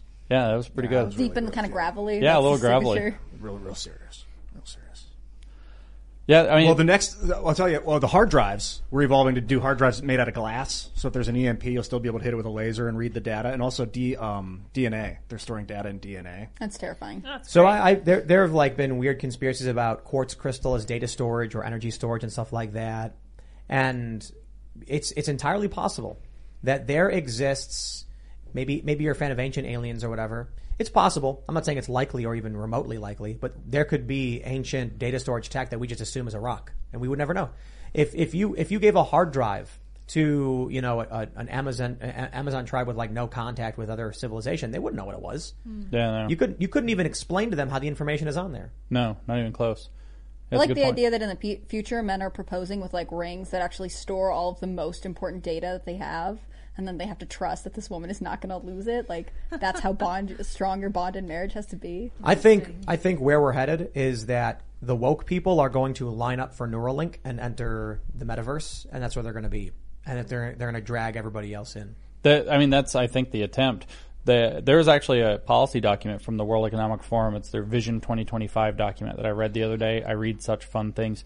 And I'm reading through all of these, you know, different visions in like education and technology and all of this. And then I'm starting to read, like, comparing against some of the different articles they put out that they cite. And there's this article that they put out that said that ed tech has failed their vision. Like they wrote all this stuff back in like 16 about how important it was for ed tech to rise up and do social emotional learning and literally like read kids' emotions with like heart monitors and eye tracking and like all this crazy stuff. That's happening, by the way. In Florida, they're actually doing an experiment in some counties with what they call heart math. So while you do your math lesson, you're strapped into a heart rate monitor to find out what stresses you out about the math lesson. Wow. Like, I don't want any company having that data, by the way. Yeah. But, Okay, round two. Name something that's not boring. A laundry? Ooh, a book club. Computer solitaire, huh? Ah, sorry, we were looking for Chumba Casino. That's right. ChumbaCasino.com has over 100 casino-style games. Join today and play for free for your chance to redeem some serious prizes. ChumbaCasino.com. No purchase necessary. Void where prohibited by law. 18+. Terms and conditions apply. See website for details. I'm reading this thing and it's like, well, what we're learning is that you can bring education into the metaverse, but not the other way around. And so the goal will be that school is in the metaverse. Like, if you want your kid to go to school, they're going to have to slap on a Facebook-owned Oculus and go into the metaverse and, you know, who knows what's going on in there. And you think you're going to be able to look over your kid's shoulder and see what's happening on the iPad. No, it's going to be in the metaverse.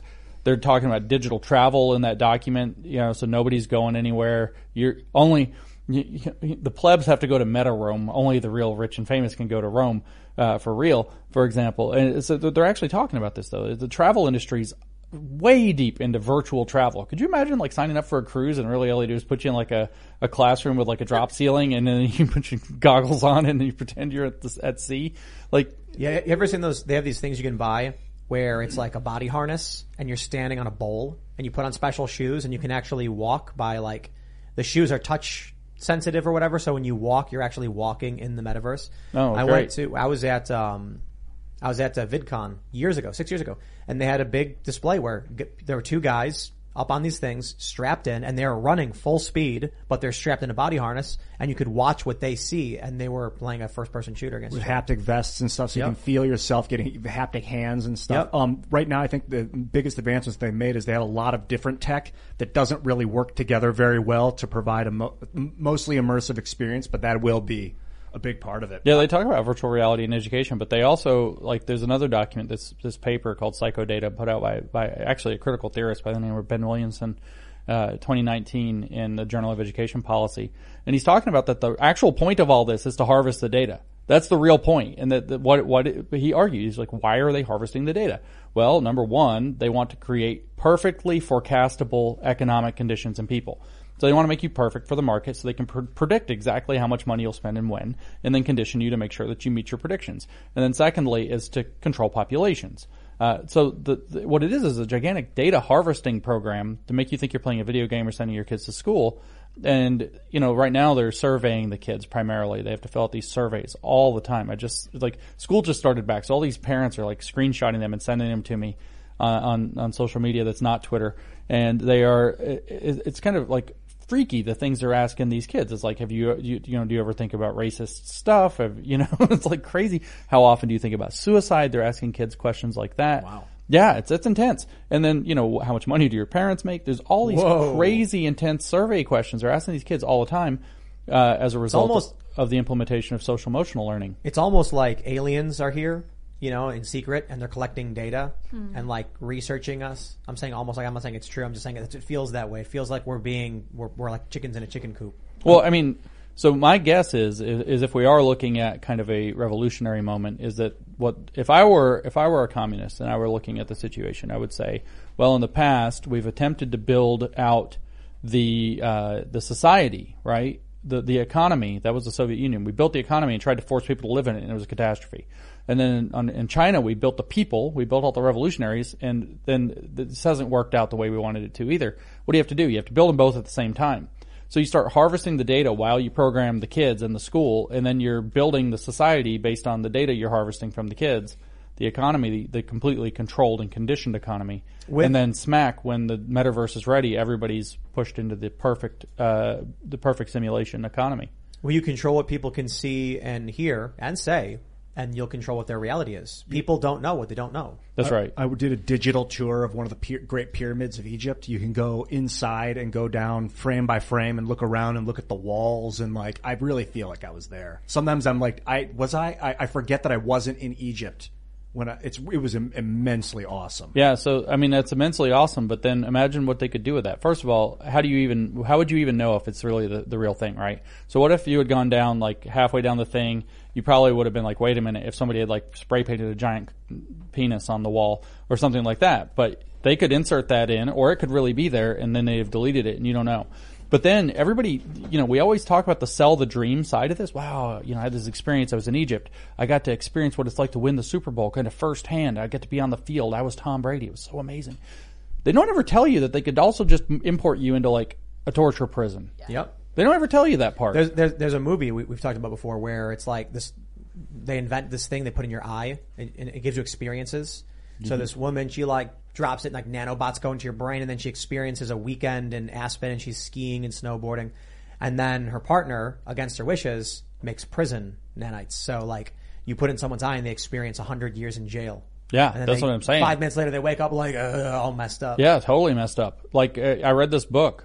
It's called Thought Reform and the Psychology of Totalism by Robert J. Lifton. And he was in Hong Kong in the 1950s. He published it in 1961. And what he's doing is he's actually interviewing people as they got out of Mao's prisons in the 50s. Like literally like a week after they get out of 3 years in a Maoist communist prison. And he's interviewing these people, and he says that literally zero people were affected differently by their 3 to 5 years in prison in the Chinese thought reform prisons, or brainwashing prisons, Xinao in Chinese as they call them. And But everybody was affected. Everybody came out completely imagine, of course you would, but as a completely different person. And you could do that digitally. We don't need gulags if you have digital experience gulags, and you can't leave your house because, you don't have enough credits, like in Australia when they did the COVID. And if you left your house, like a freaking drone is following your car or something, this isn't just like hyperbole anymore. You're familiar with the rat experiment? Which one? The Hope experiment? No. Well, maybe. Took 3 cylinders, put rats in each one, let them swim until they got tired, but within about 15 minutes, the rats gave up, sank to the bottom, and died. Oh, yeah. Then he took another group of rats. He put them in. Right when they gave up, he grabbed them, took them out, dried them off, and let them rest. Then picked them back up, put them in. The second time around, they swam for 60 hours because there was hope. They believed that if they just stuck to it, they would eventually be saved, and they shouldn't give up. And so some have made the argument, following the pandemic and all the insane things they did, we're still in it. We're just in the hope portion. And this explains why they built permanent facilities in, say, Australia and other places. Australia's got this the Howard Springs, I think it's called. We actually had we showed you the shirt earlier when you're over here. They built permanent facilities. It was for what, 6 months? Well, it existed before. It was right, it was mining, a place for mining. Right. But I mean, like the work that they did organizing these facilities and setting them up, I don't think was just for 6 months. Yeah. Yeah, no. I mean, I wouldn't think so either. Let's jump to the story from Forbes, though. This is interesting. California expected to ban new gas-only car sales by 2035. Terrible headline, Forbes. What's actually happening is, as of, I think, today, they have implemented the first steps towards banning gas vehicles. Vehicles will have to be zero emission. I'm curious. What do you think this is all about, James? Is this climate change and we're trying to be better stewards of the earth? Or is this some kind of communist conspiracy? All right, there's an easy litmus test to find out if we're being better stewards of the earth. There's a very easy test. Are those cars going to be powered by electricity generated by nuclear power or not? No. Because if the answer is no, we're not being better stewards of the earth. No. This is something else. But it does mean they have easier control of your vehicle. That's right. Those vehicles are, in all the cases that I'm aware of, electric vehicles are remote controllable, or they can be turned off. Oh, dude. So I got a Tesla, and there's like a puddle of water, and you stand back, and on your phone you can remote control the car with your phone. And so I'm pressing the button, and the car is backing away from the swampy muck, and then I can get in. It's amazing. Yeah, that also means someone else can do it. Yeah, it totally does mean somebody else can do it.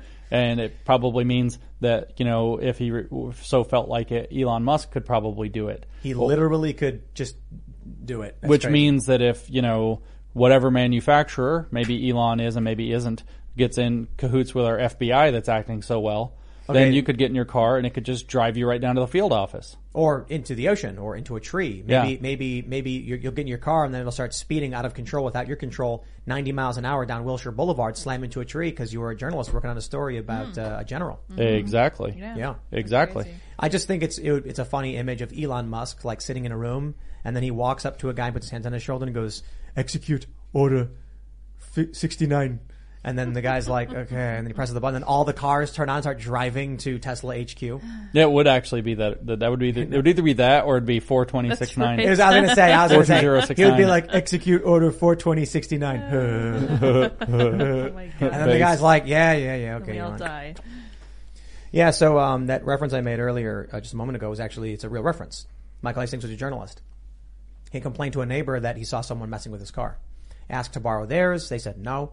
Got in his car speeding down Wilshire Boulevard, slams into a tree, explodes, he dies. That's right. And he was working on a story, I think was it about Hayden? Oh, I'm not sure. I gotta look that up now. Yeah, you want to Google that real quick? Yeah, I remember that actually. That's right. That wasn't an electric car though, was it? Nope. No. But for the past, I think, 15 or so years, cars have been remote controllable. This is what people don't understand. Cars that were not designed to be remote controlled can be remote controlled. So these car hackers, I watched this thing. We all knew that self-driving cars were coming. These car hackers took over a car that did not have any remote control or self-driving capabilities because power steering can be manipulated by the computer inside the car. Michael Hastings was investigating CIA Director John Brennan. Oh, okay, there you yeah. go. Brennan. And then his car went out of control on Wilshire and hit a tree and exploded. At a high rate of speed. He thought someone was trying to kill him. It was like 1 a.m. I think he left the bar and he was driving home and then so he could have been hammered, but he's also investigating the head of the CIA. I mean, And plausible deniability is a hell of a thing, isn't it? Yep. Yeah. No, I mean, so this though, I mean, this is absolute control over the population, control of your movement if you're stuck with electric vehicles and all of this. I am proud that I still drive a car that has it does have power steering, but it has old school, it has a key. There's no button. Nice. You actually have to use. It doesn't even have a key that folds or whatever. It's like a normal key from the back in the old days. Nice. Mechanical locks, or are they automatic? They're automatic though. But that's what you got to do. But it's a standard. It's a stick shift too. If you're still drive a prepping, stick shift. yeah, if you're prepping, you want a manual, 1960s car. No computer components in it at all. That's what. Yeah. Automatic transmissions, hard to fix. Yeah. If everything fell apart, you'd be better off with manual. Learn how to drive stick. Driving stick is fun. It depends on if I'm going to. You know what I don't like? I don't like driving stick when I'm just trying to relax.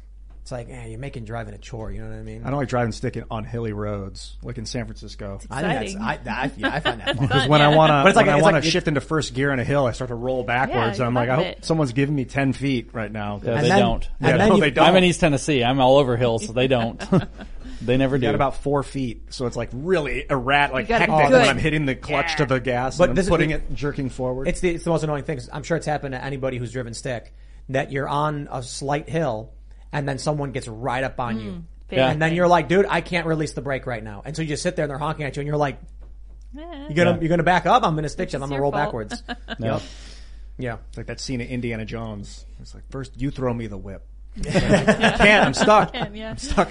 So the thing about this is a lot of people are pointing out the green movement stuff is just about saving the auto industry. That the auto industry is such a big component of the U.S. economy. Yeah. I was reading that most millionaires in the U.S. are people who own local dealerships. So yeah. So I mean, this is huge. So what do? Got to make new cars. But if people have cars, aren't going to buy a new car. Why? What's the features? Not good enough. Now you got to make them do it. Oh, California is just pumping their economy. I just tweeted out a thing about Sweden that is building a road that recharges electrical vehicles as they drive over them. Yeah, I was reading about that. That seems real. Well, it could. I mean, it's but you're talking about very powerful electromagnets in the like street. A third rail. Don't walk on it. I mean, what would that be like? So I mean, we have wireless charging for our phones. You'd probably be all right to walk on it. But a massive one, are your keys going to get sucked up or something? I think I just won't walk on that road. It doesn't seem like it's worth the risk to me. Didn't somebody build that solar panel road? Yeah, I heard about that. It was it's a terrible idea that makes no sense, but they did it because people are just dumb. What's the status of solar roads now? Solar Road, really Solar bad idea. Roadways was the company that pioneered it, or it was one of the most popular at the They time. made a YouTube video that made no sense. Yeah, it got really popular. It's funny because they're like, we should make our roads solar panels. It's like, why? Because the roads are exposed to sunlight. It's like, okay, why don't you just put the solar panels next to the roads on stands where they're not being run over by cars? We'll make them more durable, right? The material won't have enough will be too opaque. And so it will not absorb enough sunlight. And then they get damaged and scratched and it refracts light and then snow gets on it. Just make solar panels that can move back and forth and they're next to the road. You'll save money. Or build a nuclear plant. There you go. Yeah, that too. Why don't they want to build nuclear plants? Well, because it's the way out of managed energy scarcity. Because fusion would be wonderful, but the claim is that the waste can't be managed or can't be managed safely or is politically infeasible. But that's not true. Not true for fusion, especially. It's certainly not true for fusion. There is no. I mean, the waste, the material inside the reactor becomes radioactive. But none of there is no waste. It's literally water that comes out of it. Yeah. And helium that comes out of it. Sorry. It makes helium. It makes helium. It's hydrogen into which, helium by the way, helium is a limited resource. Right. This is amazing. It's a win-win, big time. But it's also a not real right now thing. But nuclear is the way out of if we see this as an energy transition period to where maybe we're moving away from fossil fuels and we have to go into something different and it's more green or whatever, it makes every bit of sense to use nuclear. So the best answer that I have is that it is the way out of them being able to manage the energy economy the way that they want to manage it. And I mean, there are some difficulties with nuclear, but they're not they're not like death blows or whatever. Yeah. You can't turn them on and off quickly. You can't ramp up production or ramp down production quickly in cycle. So there are some limitations, but you need like one gas plant to be able to like adjust for that. Yeah. And main baseline load can be covered by nuclear. So it's like the escape hatch isn't there. So this is why I use it as a litmus test, is if they're serious about it being about carbon in the atmosphere, then they must be pro-nuclear, but they're very anti-nuclear. And when you read the explanations for their anti-nuclear, none of them make sense, which means that something else is going on. They're here. also buying beachfront property. Something's really up because they were talking a lot about carbon footprint and reducing carbon emissions. Then all of a sudden I'm like, well, actually we can pull the carbon out of the atmosphere, deposit it onto palladium, copper, gold, turn it into graphene. There's other ways of turning it into graphene, the carbon dioxide. You can actually mine the carbon dioxide out of the air. And the methane as well. You take the methane out, turn it into carbon dioxide, and then turn it into graphene. I got all into carbon capture back like 10 years ago. I was really, really into it. I was really interested. Now the World Economic Forum is talking about the nitrogen footprint's too much. Or it's the Dutch farmers, I think, they're trying to shut down farms because of the nitrogen footprint. Well, it turns out that there is a precedent to that that's very interesting, and we're going to go back into the conspiracy rabbit hole because there was a book in 1972 published by the Club of Rome called The Limits to Growth that is a Malthusian book. It believes that human population's in excess of what the Earth can actually support, and it's only a matter of time till everything collapses. They predicted we run out of copper in 2000, by the way, so they weren't that good with their computer models that they did in the late 60s and early 70s. But in that book, it actually talks about, A, that we have to control the fertility rate so that we don't have too many people, but B, that one of the easiest ways to do it is to control the food supply, because if there's not enough food, then there won't be as many people, because people won't make babies when there's not enough food to feed them. And so then what you can actually need to control is the levels of nitrogen fertilizer. It's explicitly written in that book. Now you think, well, what's the connection to this? Well, in 1972, this book comes out, so what, right? In 1973, Klaus Schwab invites him to speak in the 3rd Annual World Economic Forum meeting at Davos, which when it was called the European Management Forum before it was called the World Economic Forum.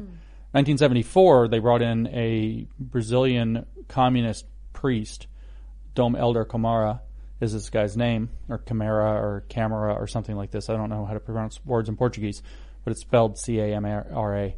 Helder Camara was the spiritual mentor to Klaus Schwab, he said, after he met him, and he was known as the Red Bishop. He was a communist. But he was also the mentor to Paulo Freire, who is the Brazilian Marxist educator, and it turns out also to Bergoglio, who became Pope Francis. So it's kind of an interesting set of people that are all involved. But Camara spoke in 1974. The Club of Rome spoke in 1973. And you see this kind of mixture of this kind of. It turns out Marx hated Thomas Malthus and his ideas, but you see this kind of mixture of Marxism and Malthusian ideas kind of percolating through the World Economic Forum. But nitrogen fertilizer, and the buzzword of the book is sustainability, by the way. Nitrogen fertilizer and the need for a sustainable world population is the thesis of that part of the book about farming. And so I think that this nitrogen thing is has probably other agendas behind it. Of course, it can. You also which one was it? Was it Stalin or was it Lenin that said if you control the food, you control the people? Sounds like something Stalin would say. I think that was Stalin that said that. And so I don't know if Lenin was as murderous. I think, Do you think Stalin killed Lenin? I have no idea. I think he poisoned him. I have no idea. I do know, though, that if I were like really bad people that operate in this really bad people space, not saying that that's what's actually occurring, but I would possibly consider manufacturing a famine and then offer digital ration cards that get you on your digital currency to buy food.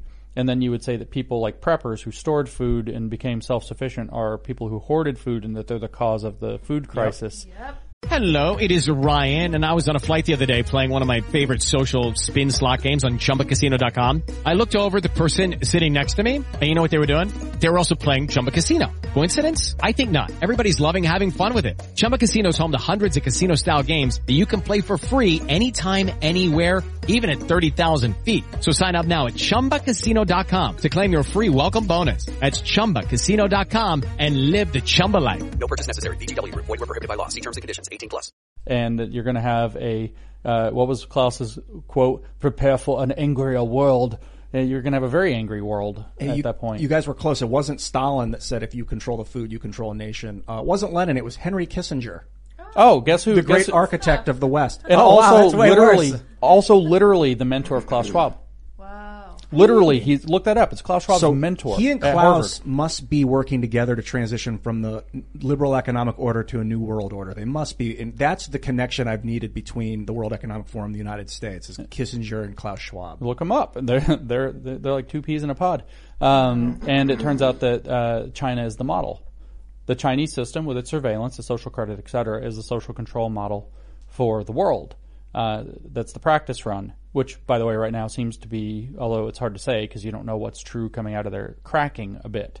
People are not happy in the Chinese system right now. So scary stuff there. He also says if you control the energy, you control a region. I believe this is all part of the thing. If you control the food, you control a nation. That's funny that we thought it was Stalin and it's Kissinger. If you control the money, you control the world. These guys. What's Kissinger's deal? Was he like was he into liberal, like the John Locke? I don't think so. My guess is that he is what you would call an old Hegelian. So Hegel's cult of science, or whatever you want to call it, of alchemy, split into two groups immediately following his death in 1831. And there were the young Hegelians, and Marx was a young Hegelian. And then there were the old Hegelians, and they were kind of competing. They were basically the liberal and conservative versions.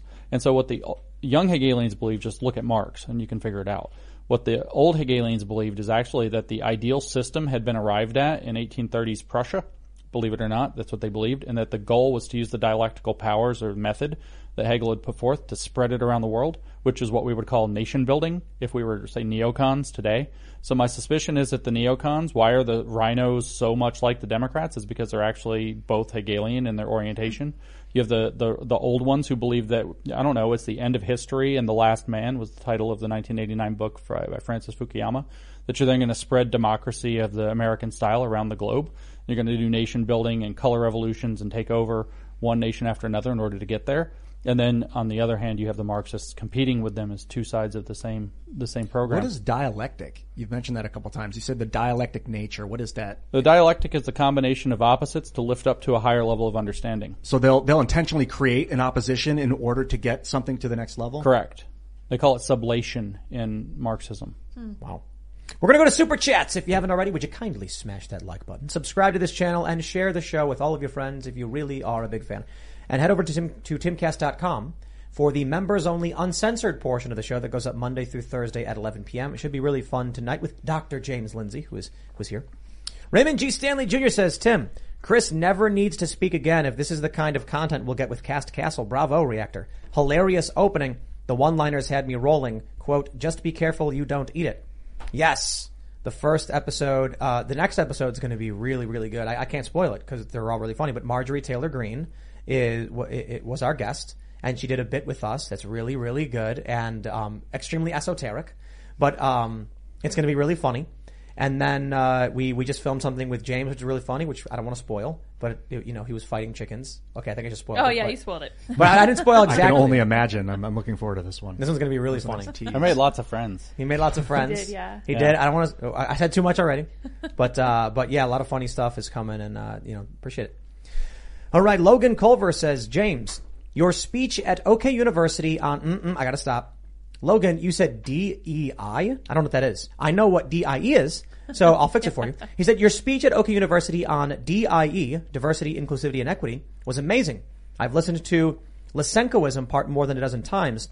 Everyone head over to New Discourses and subscribe. Cheers to one of my favorite guests on IRL. Mm-hmm. Do you want to elaborate on what that was about? Okay, yeah. So first, when you ask me to introduce myself, I always forget that I should tell people I have a website, which is newdiscourses.com. That's the name of my company. That's the name of my podcast. You should probably go to that. And I appreciate it, especially now that I'm off Twitter, and I appreciate the support. So yeah, I had a guy, his name's Mark Owsley, John Mark is his full name, Owsley, in Oklahoma, who arranged for me to go during their diversity, inclusivity, and equity week. They had a week dedicated to it at OU. He arranged for me to give a talk on the subject at the university during their celebratory week of the Marxist program.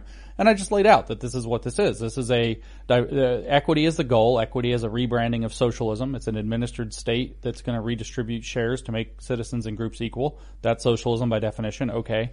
And diversity and inclusion are the mechanisms to create a set of commissars. Diversity means diversity, hires for diversity who are experts in diversity. In other words, people who are political operatives for the program. And inclusion means that anything that upsets those people has to be excluded so people feel included. Kind of an inversion there of the meaning of the word. And so that justifies your censorship and purges. And so what you're seeing is the Sovietization of your university. And so, yeah, I let it rip in that, I really let it rip in front of that audience. And anybody wants to go find it. The audio is not awesome, but it's out there, when I went to University of Oklahoma. Just March. people really need to understand. It's diversity, inclusivity, and equity. Right. For DI. Yeah. See, I actually will make a case for DEI. Because that spells Dei, which is God in Latin. Oh, that's not an accident. Yeah. I don't think that's an accident either. But I do love when they throw J in there for justice and make it Jedi because they're such dorks. DEI is Latin for God. It's, well, Deus and Dei. Yeah. Dei is, though. Vox I know about, Deus. Vox Dei. Yeah. Yeah. JEDI. What a bunch of nerds. Yeah, sometimes they put an A in there for different things and it's idea. Oh, man.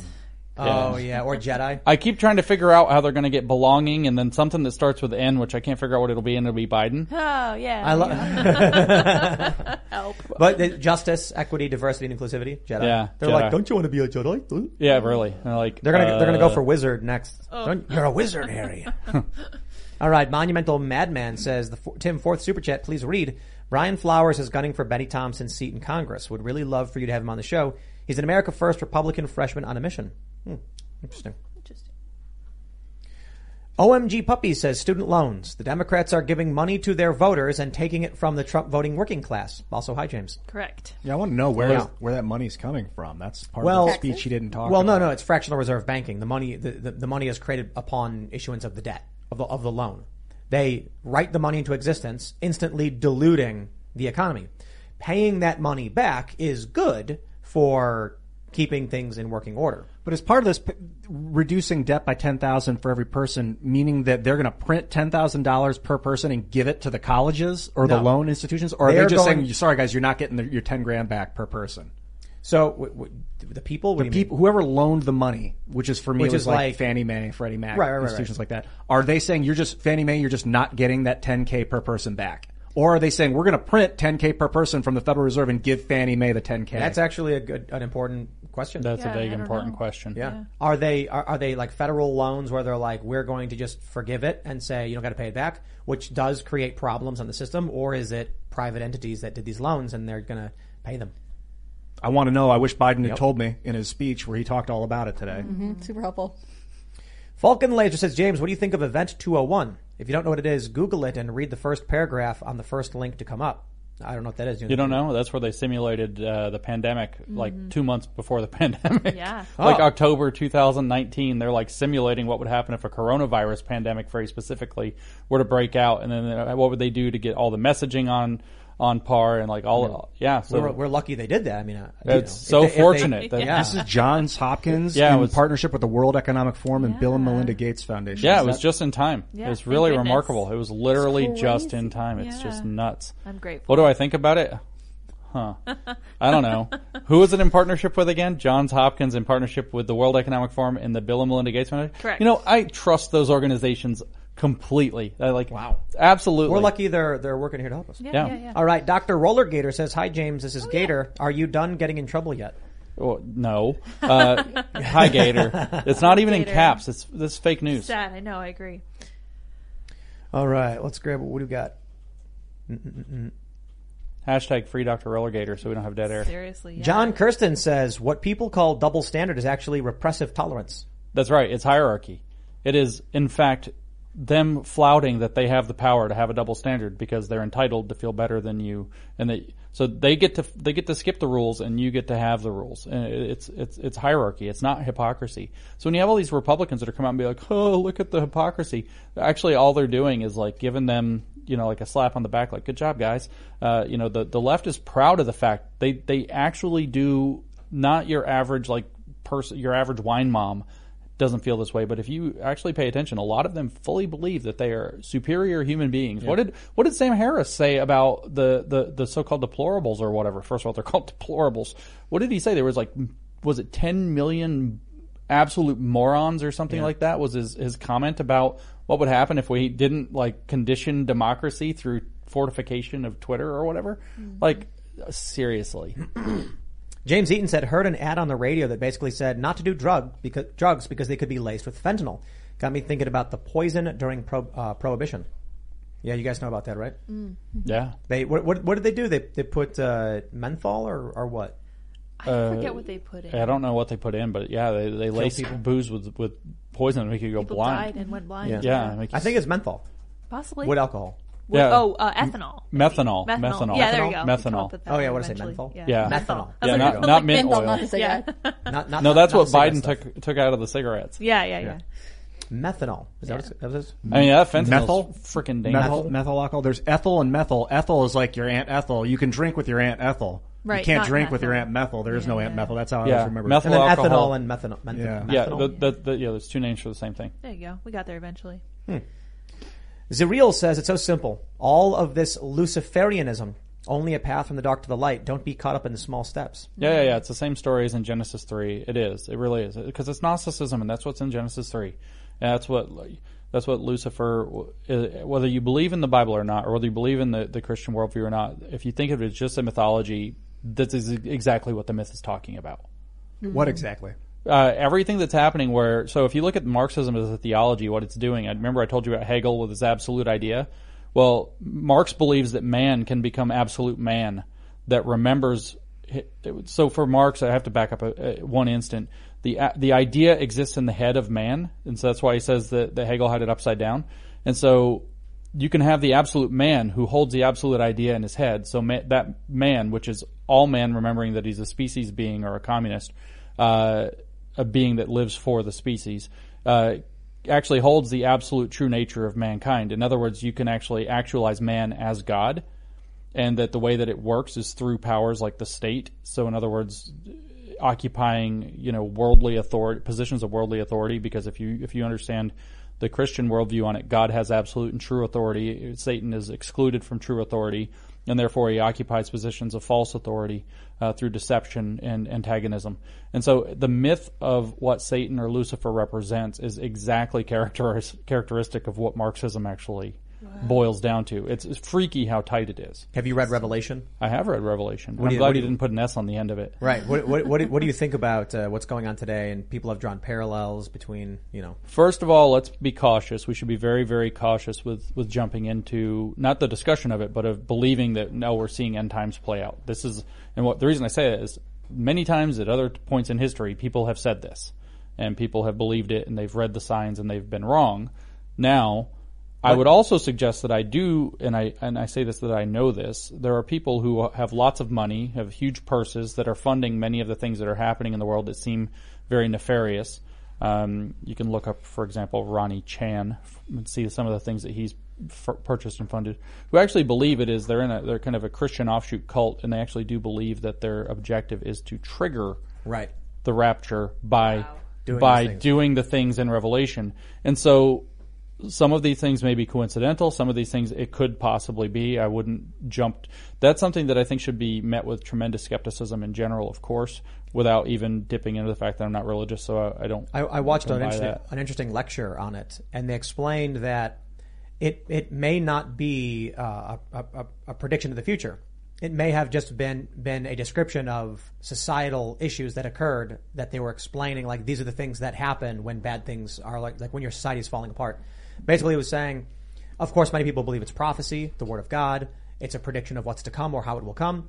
But it may have actually been looking at what had happened already and saying, here are the things that take place when your civilization is falling apart. What is it, like frogs raining from the sky and stuff? No, I don't think that. No, there's like there's like, in order to buy and sell, you have to have a mark on your hand and forehead and stuff like that. Yeah, and then the four horsemen of the apocalypse come riding out and visiting calamity on man.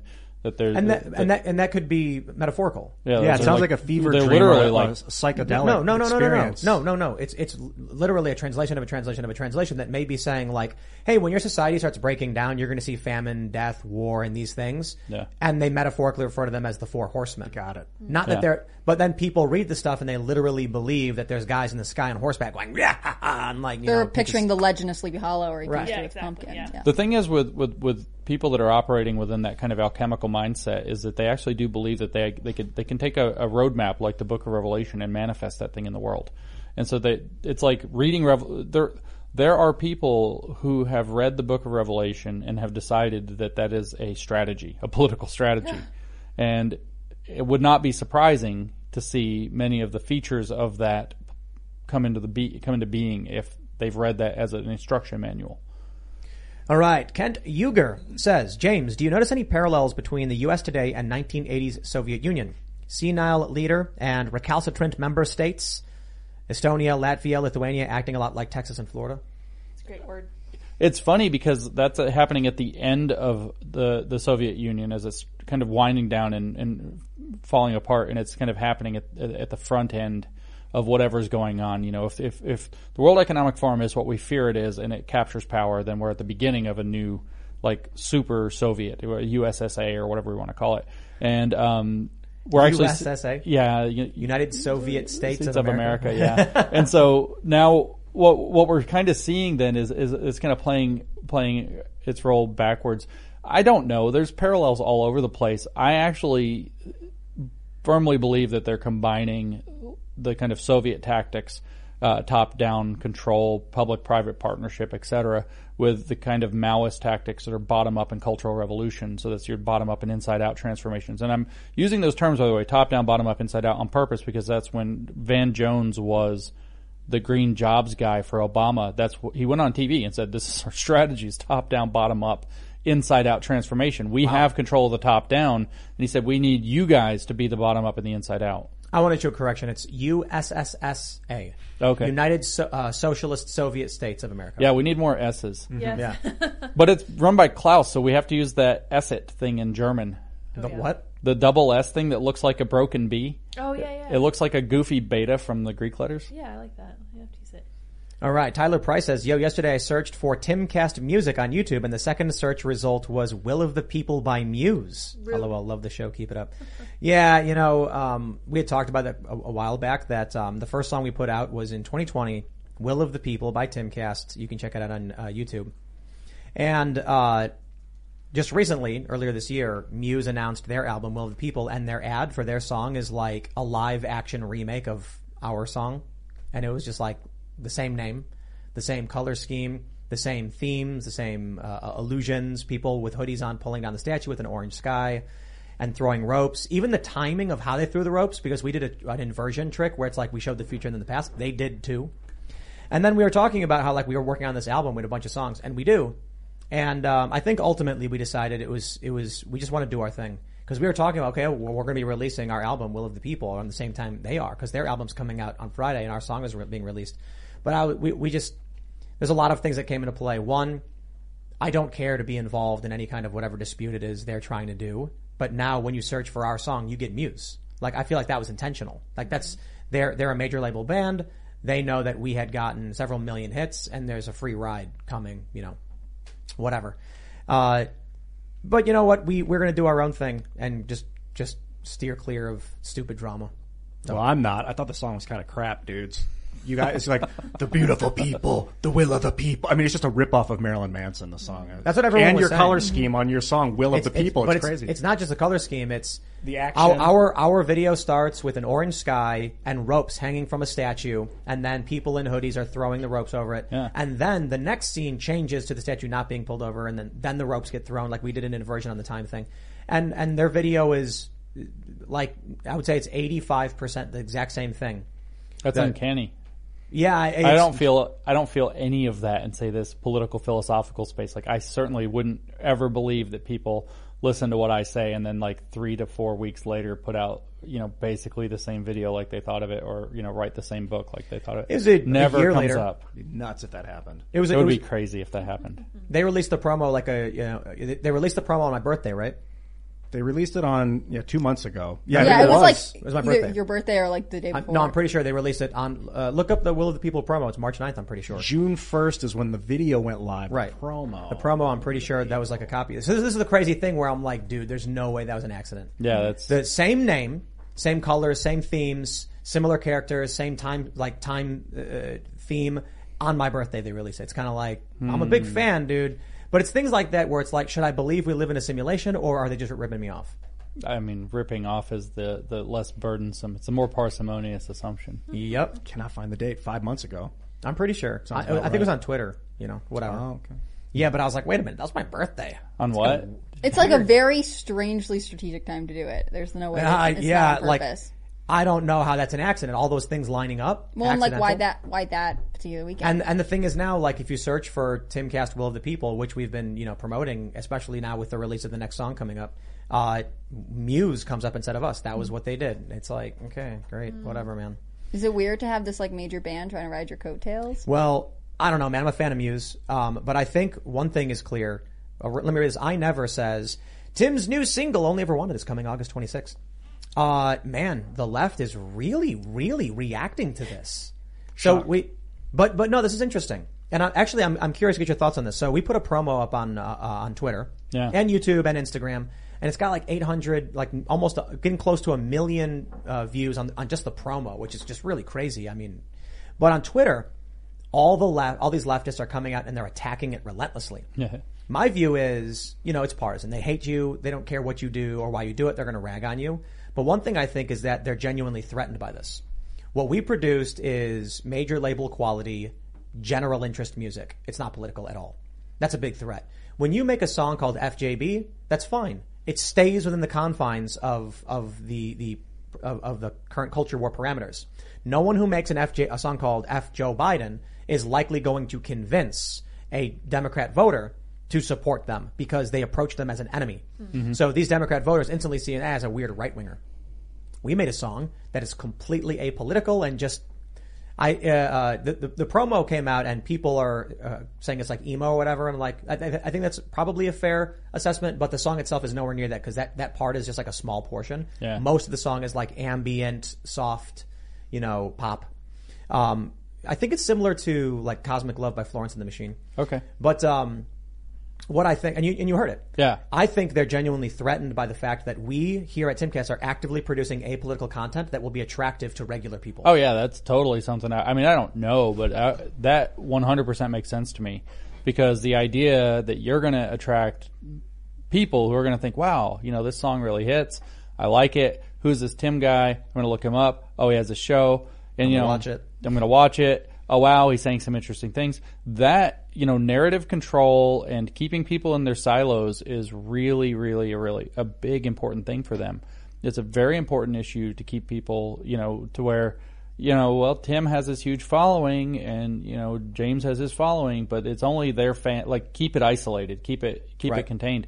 And something that goes general interest, it's really, it's like how viciously I got attacked when I'm Dr. Phil. Because it's like all of a sudden I did something that hit, You're in the mainstream. I'm in the mainstream. Regular people are seeing you as normal and approachable. I don't know if they saw me as normal and approachable. Well, and I think the left sees themselves as the arbiter of art, right? They have to be, yeah. You guys can't produce art because, if you're moderate or conservative, like, you're not correct. They have to be in control of art. So the fact that you would make a song is threatening to them. And it's like not you are political. using their material. Well, this is what they control. It's that same mechanism. That's right. Is because if they could, whoever the artist is general appreciation, it gives you emotional feeling. You connect to it, and then you're going to come back and see who created it, and you're going to find out what they think, and that's something they're terrified of. If you actually read their theory, even these essays I mentioned by Marcuse talk about the need to control aesthetics. Aesthetics are everything. Aesthetics are so important. They really want to have control of art. There's a big challenge, too, in how they paint people as negative things. They say everyone's alt-right or far-right. But what happens, so here's an example, right? So I showed that tweet from Vosh where he was like, I make $1 million a day. Clearly he's not serious. And then I tweeted something ridiculous.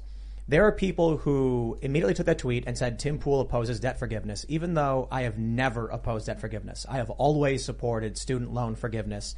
I have always just had, like, here's a practical approach. I agree we should do it. Here's how we can do it. But they only ever respond to me as if I oppose it because in their world, it doesn't matter if I'm for it or against it. I am against the revolution, therefore I must be in opposition to it. Yeah. They want to lie about you. They want to control the narrative of who you are. No kidding. What if, and I'm not saying we will, but what if Timcast Records someday, maybe Friday, maybe not, produces a Billboard hit? All of a sudden now, the establishment industry is going to be like, okay, what is this song and why is it, making the top charts? It's hard for you to control the narrative when regular people don't care about your narrative. when they're just like, I love that song. That song's so cool. Yeah, but that guy's a fascist.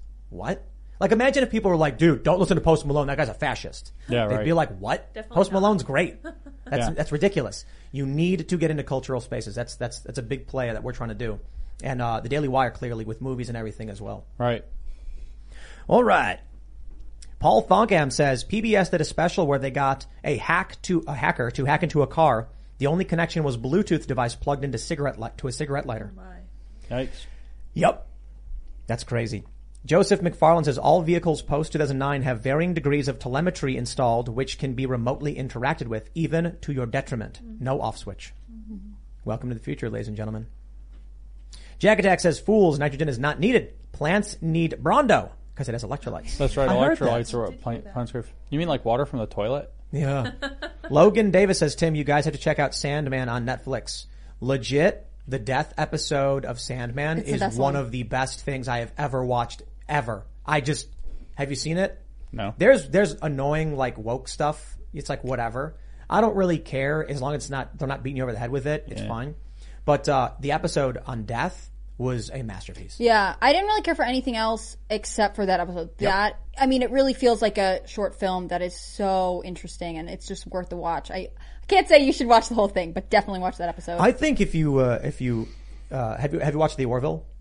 I know what it is. You should watch it. I should watch lots of things. You should. I keep telling everybody I don't watch anything. But so I did Seth, see Seth MacFarlane Idiocracy, though. I think Seth MacFarlane has now done 3 episodes on why it's wrong to transition kids. Oh, has he put out a new one? There was in this season I think there's 2. And in 2017 there's one where they transition a baby and Seth's like, you want to perform a sex change surgery on a baby? That's unethical. And they're like, in my society it is completely ethical and we should do it. And he's like, I won't let you. I won't let the doctor do this. Then the kid grows because they lose because this culture is allowed to do it. Then they do an episode this season where the kid's like, this is not right. I don't want to be this way and wants to detransition. And so they agree, like, we're going to help. Then the next episode is the planet is trying to kidnap, they're trying to smuggle women off the planet to stop them from undergoing child sex changes. It's like, you know that the transitioning a baby thing is literally where gender ideology, or actually gender identity started. That's what John Money did. Yep. Right. That's literally what John Money did. Yep. Seth MacFarlane's parents taught at this prep school near where I grew up called the Kent School, and it was one of the early independent boarding schools to approve of a official trans student policy. So I'm wondering if this is something he's seeing reflected in the school he graduated from. all right, let's grab a couple more. Tyler Price says, maybe Muse did it to try and send their fans your way because of the name and it was released on your birthday as a present. Haha. Sure. Well, it created serious market confusion for us and makes it harder for people to search for the song, which they're telling us over and over again they can't find it because Muse buried it. And it's crazy. I mean, the imagery of it is this, the color scheme. This, if I told you, hey, I made a song. It's called Will the People. Check it out. It's the image is like an orange sky with like a statue being pulled down, and there's people throwing ropes and hoodies. You'd go, oh, okay, and then you'd find Muse. That's amazing. There's no way that was an accident. That was a dick move, guys. Anyway, Waffle Sensei says, hey Tim, kind of random, but I want to know, did you watch the new Dragon Ball Super movie? It was so good, bro. It'll take you back to the good old days. I almost did. I was at a mall and they had it playing, but nobody else wanted to see it. But I'm a big fan. I'll check it I out. heard its power level is over 9,000. All right, let's see. Waffles goes on to say, but how do they procreate in Sandman? The lore is amazing, but literally everyone is gay. How do they procreate in this world? That's actually a really funny point. In the show, I think, 80% of the characters are gay. Mm-hmm. What the heck? Well, gay men can have sex with gay women. But I mean, it's just like, I don't know if that's how it is in the graphic novel or whatever, but I was watching it and I was like, okay, now hold on there a minute. Like, I have no problem with, when they have like a black actor play a character that was originally white. Like, I don't care about that. Actors can play whatever they want to play. Unless it's unless it's part of the character's identity. Like, if you're doing the Grand Dragon supervillain who's a Klan member and you make it a black actor to play it, I'd be kind of like, hey, maybe that's not a good idea. But if you make all of the characters by choice gay, then I'm just like, why? Like, it's just weird. It's just weird. weird. I actually think it would be better if there were straight and gay people. Like, representation or whatever. I feel but like it's weird when it skews heavily in only one direction. It's not representation, it's overcompensation. I feel like other, productions haven't had enough gay representation, so they need to go out of their way to make sure you can see it. I don't know. Ladies and gentlemen, if you haven't already, would you kindly smash that like button, subscribe to this channel, and share the show with your friends. Head over to timcast.com, sign up, become a member. We're going to have an uncensored members-only show coming up at about 11 p.m. You don't want to miss it. And check out Timcast Records on YouTube. You can search for it right now. Friday at 12:01 a.m., the music video will go live. And if you're wondering why that is, it's because we're learning as we go, and that's when Billboard starts tracking music. And I'm not going to come out and be like, oh yeah, we're going to be top Billboard or anything like that. It's like, no, but at least we're going to, make sure we're working in the system, how they track songs and doing all that. So in the event we do release a good song, we can get more attention for it. But I think it's a really good song. I think you're going to like it. Carter Banks did an amazing job, and I'm really excited for it. And then, actually, the promo that we have up has a rock ending. It's kind of heavy. But we also do have a lighter version, which is going to be going up at some point as well, which is more like piano violin. And once you hear the song, it's like the promo actually doesn't do it justice because it's a very, very different song. That promo is just the ending of the song. So anyway. I liked it. I liked the song. Yeah, it's like good. It was like ambience. It's our first review. Yeah. The song is mostly just like good. ambient. I liked the song, James Lindsay. I like the song. It's good. That's good. proof. That's proof. it. Fantastic. And on the album. Yeah. Ultimately what it comes down to is we've seen a lot of bands release political songs that clearly get play, and that's good because it pushes back on culture. But if we can start producing regular mainstream appeal music and it starts dominating, we're going to start shifting narrative control. Yeah, the reason why Crosby, Stills, Nash & Young, Ohio was so good is not because it was about the Kent State shooting in Ohio. It was because they were doing 4-part vocal harmonies, and the melody is incredible. What I'm saying is, just not to prattle on too much, if we can, strive to be the best, and we start getting, positioning in the music industry, it will force the culture to talk to us. It will bring them to our corner where we get to share these ideas, and it will appeal to regular people who will be forced into our corner. So, one of their hypotheses is that everything's political. So if you make something apolitical, they don't know what to do with it. Exactly. Falls right outside of their paradigm. Oh yeah, the lyrics are very, very simple. It's just a song about, it's like a song about a relationship. Your typical old song, like something like Adele would write. Anyway, James, you want to shout anything out? Yeah, since I'm no longer on Twitter, don't go there. Just leave that place because it sucks. No, I'm just kidding. I don't care. Use Twitter all you want. But it does suck. That's true. I am at Conceptual James on the other social media platforms. My company is New Discourses, newdiscourses.com, and at New Discourses on social media. I should have, within a month or so, another book coming out. If anybody's excited to learn about how education got stolen, and I literally mean that we've had our education stolen from our children, the title of the book is going to be The Marxification of Education, and I'm aiming, middle of next month by the latest. So hopefully we can get that going. Right on. I'm Hannah Claire Brimlow. I'm a writer for timcast.com. You should check it out every day. Click on the read tab to see stuff from me and our other writers. You can also follow me on Instagram at hannahclaire.b. Thanks so much. I'm Ian Crossland from iancrossland.net. Follow me anywhere on social media. And just to get the name of your book that's coming out next month or thereabouts, what's it called? The Marxification of Education. Cool. All right. Thanks, James. Great to see you again, man. Yeah, man. Very cool to have you again, James. We just read Cynical Theories. That was an amazing book. Excellent work on that one for sure. I'm excited you're having another one coming out soon. Thank you all for joining us tonight. You guys can follow me on Twitter and minds.com at Sour Patch Lids, as well as sourpatchlits.me. I just got a craving for 7-Eleven nachos for some reason. Oh, no. Guys, road trip. Something's mind We'll do the controlling members you. only from 7-Eleven. All right, bye. Fasting. All right, everybody. We will see you all over at timcast.com. Thanks for hanging out. Bye, guys. Step into the world of power, loyalty, and luck. I'm gonna make him an offer he can't refuse. With family, cannolis, and spins mean everything. Now, you wanna get mixed up in the family business. Introducing The Godfather at ChumbaCasino.com. Test your luck in the shadowy world of The Godfather slot. Someday, I will call upon you to do a service for me. Play The Godfather now at ChumbaCasino.com. Welcome to the family. VGW Group. No purchase necessary. Void where prohibited by law. See terms and conditions. 18+.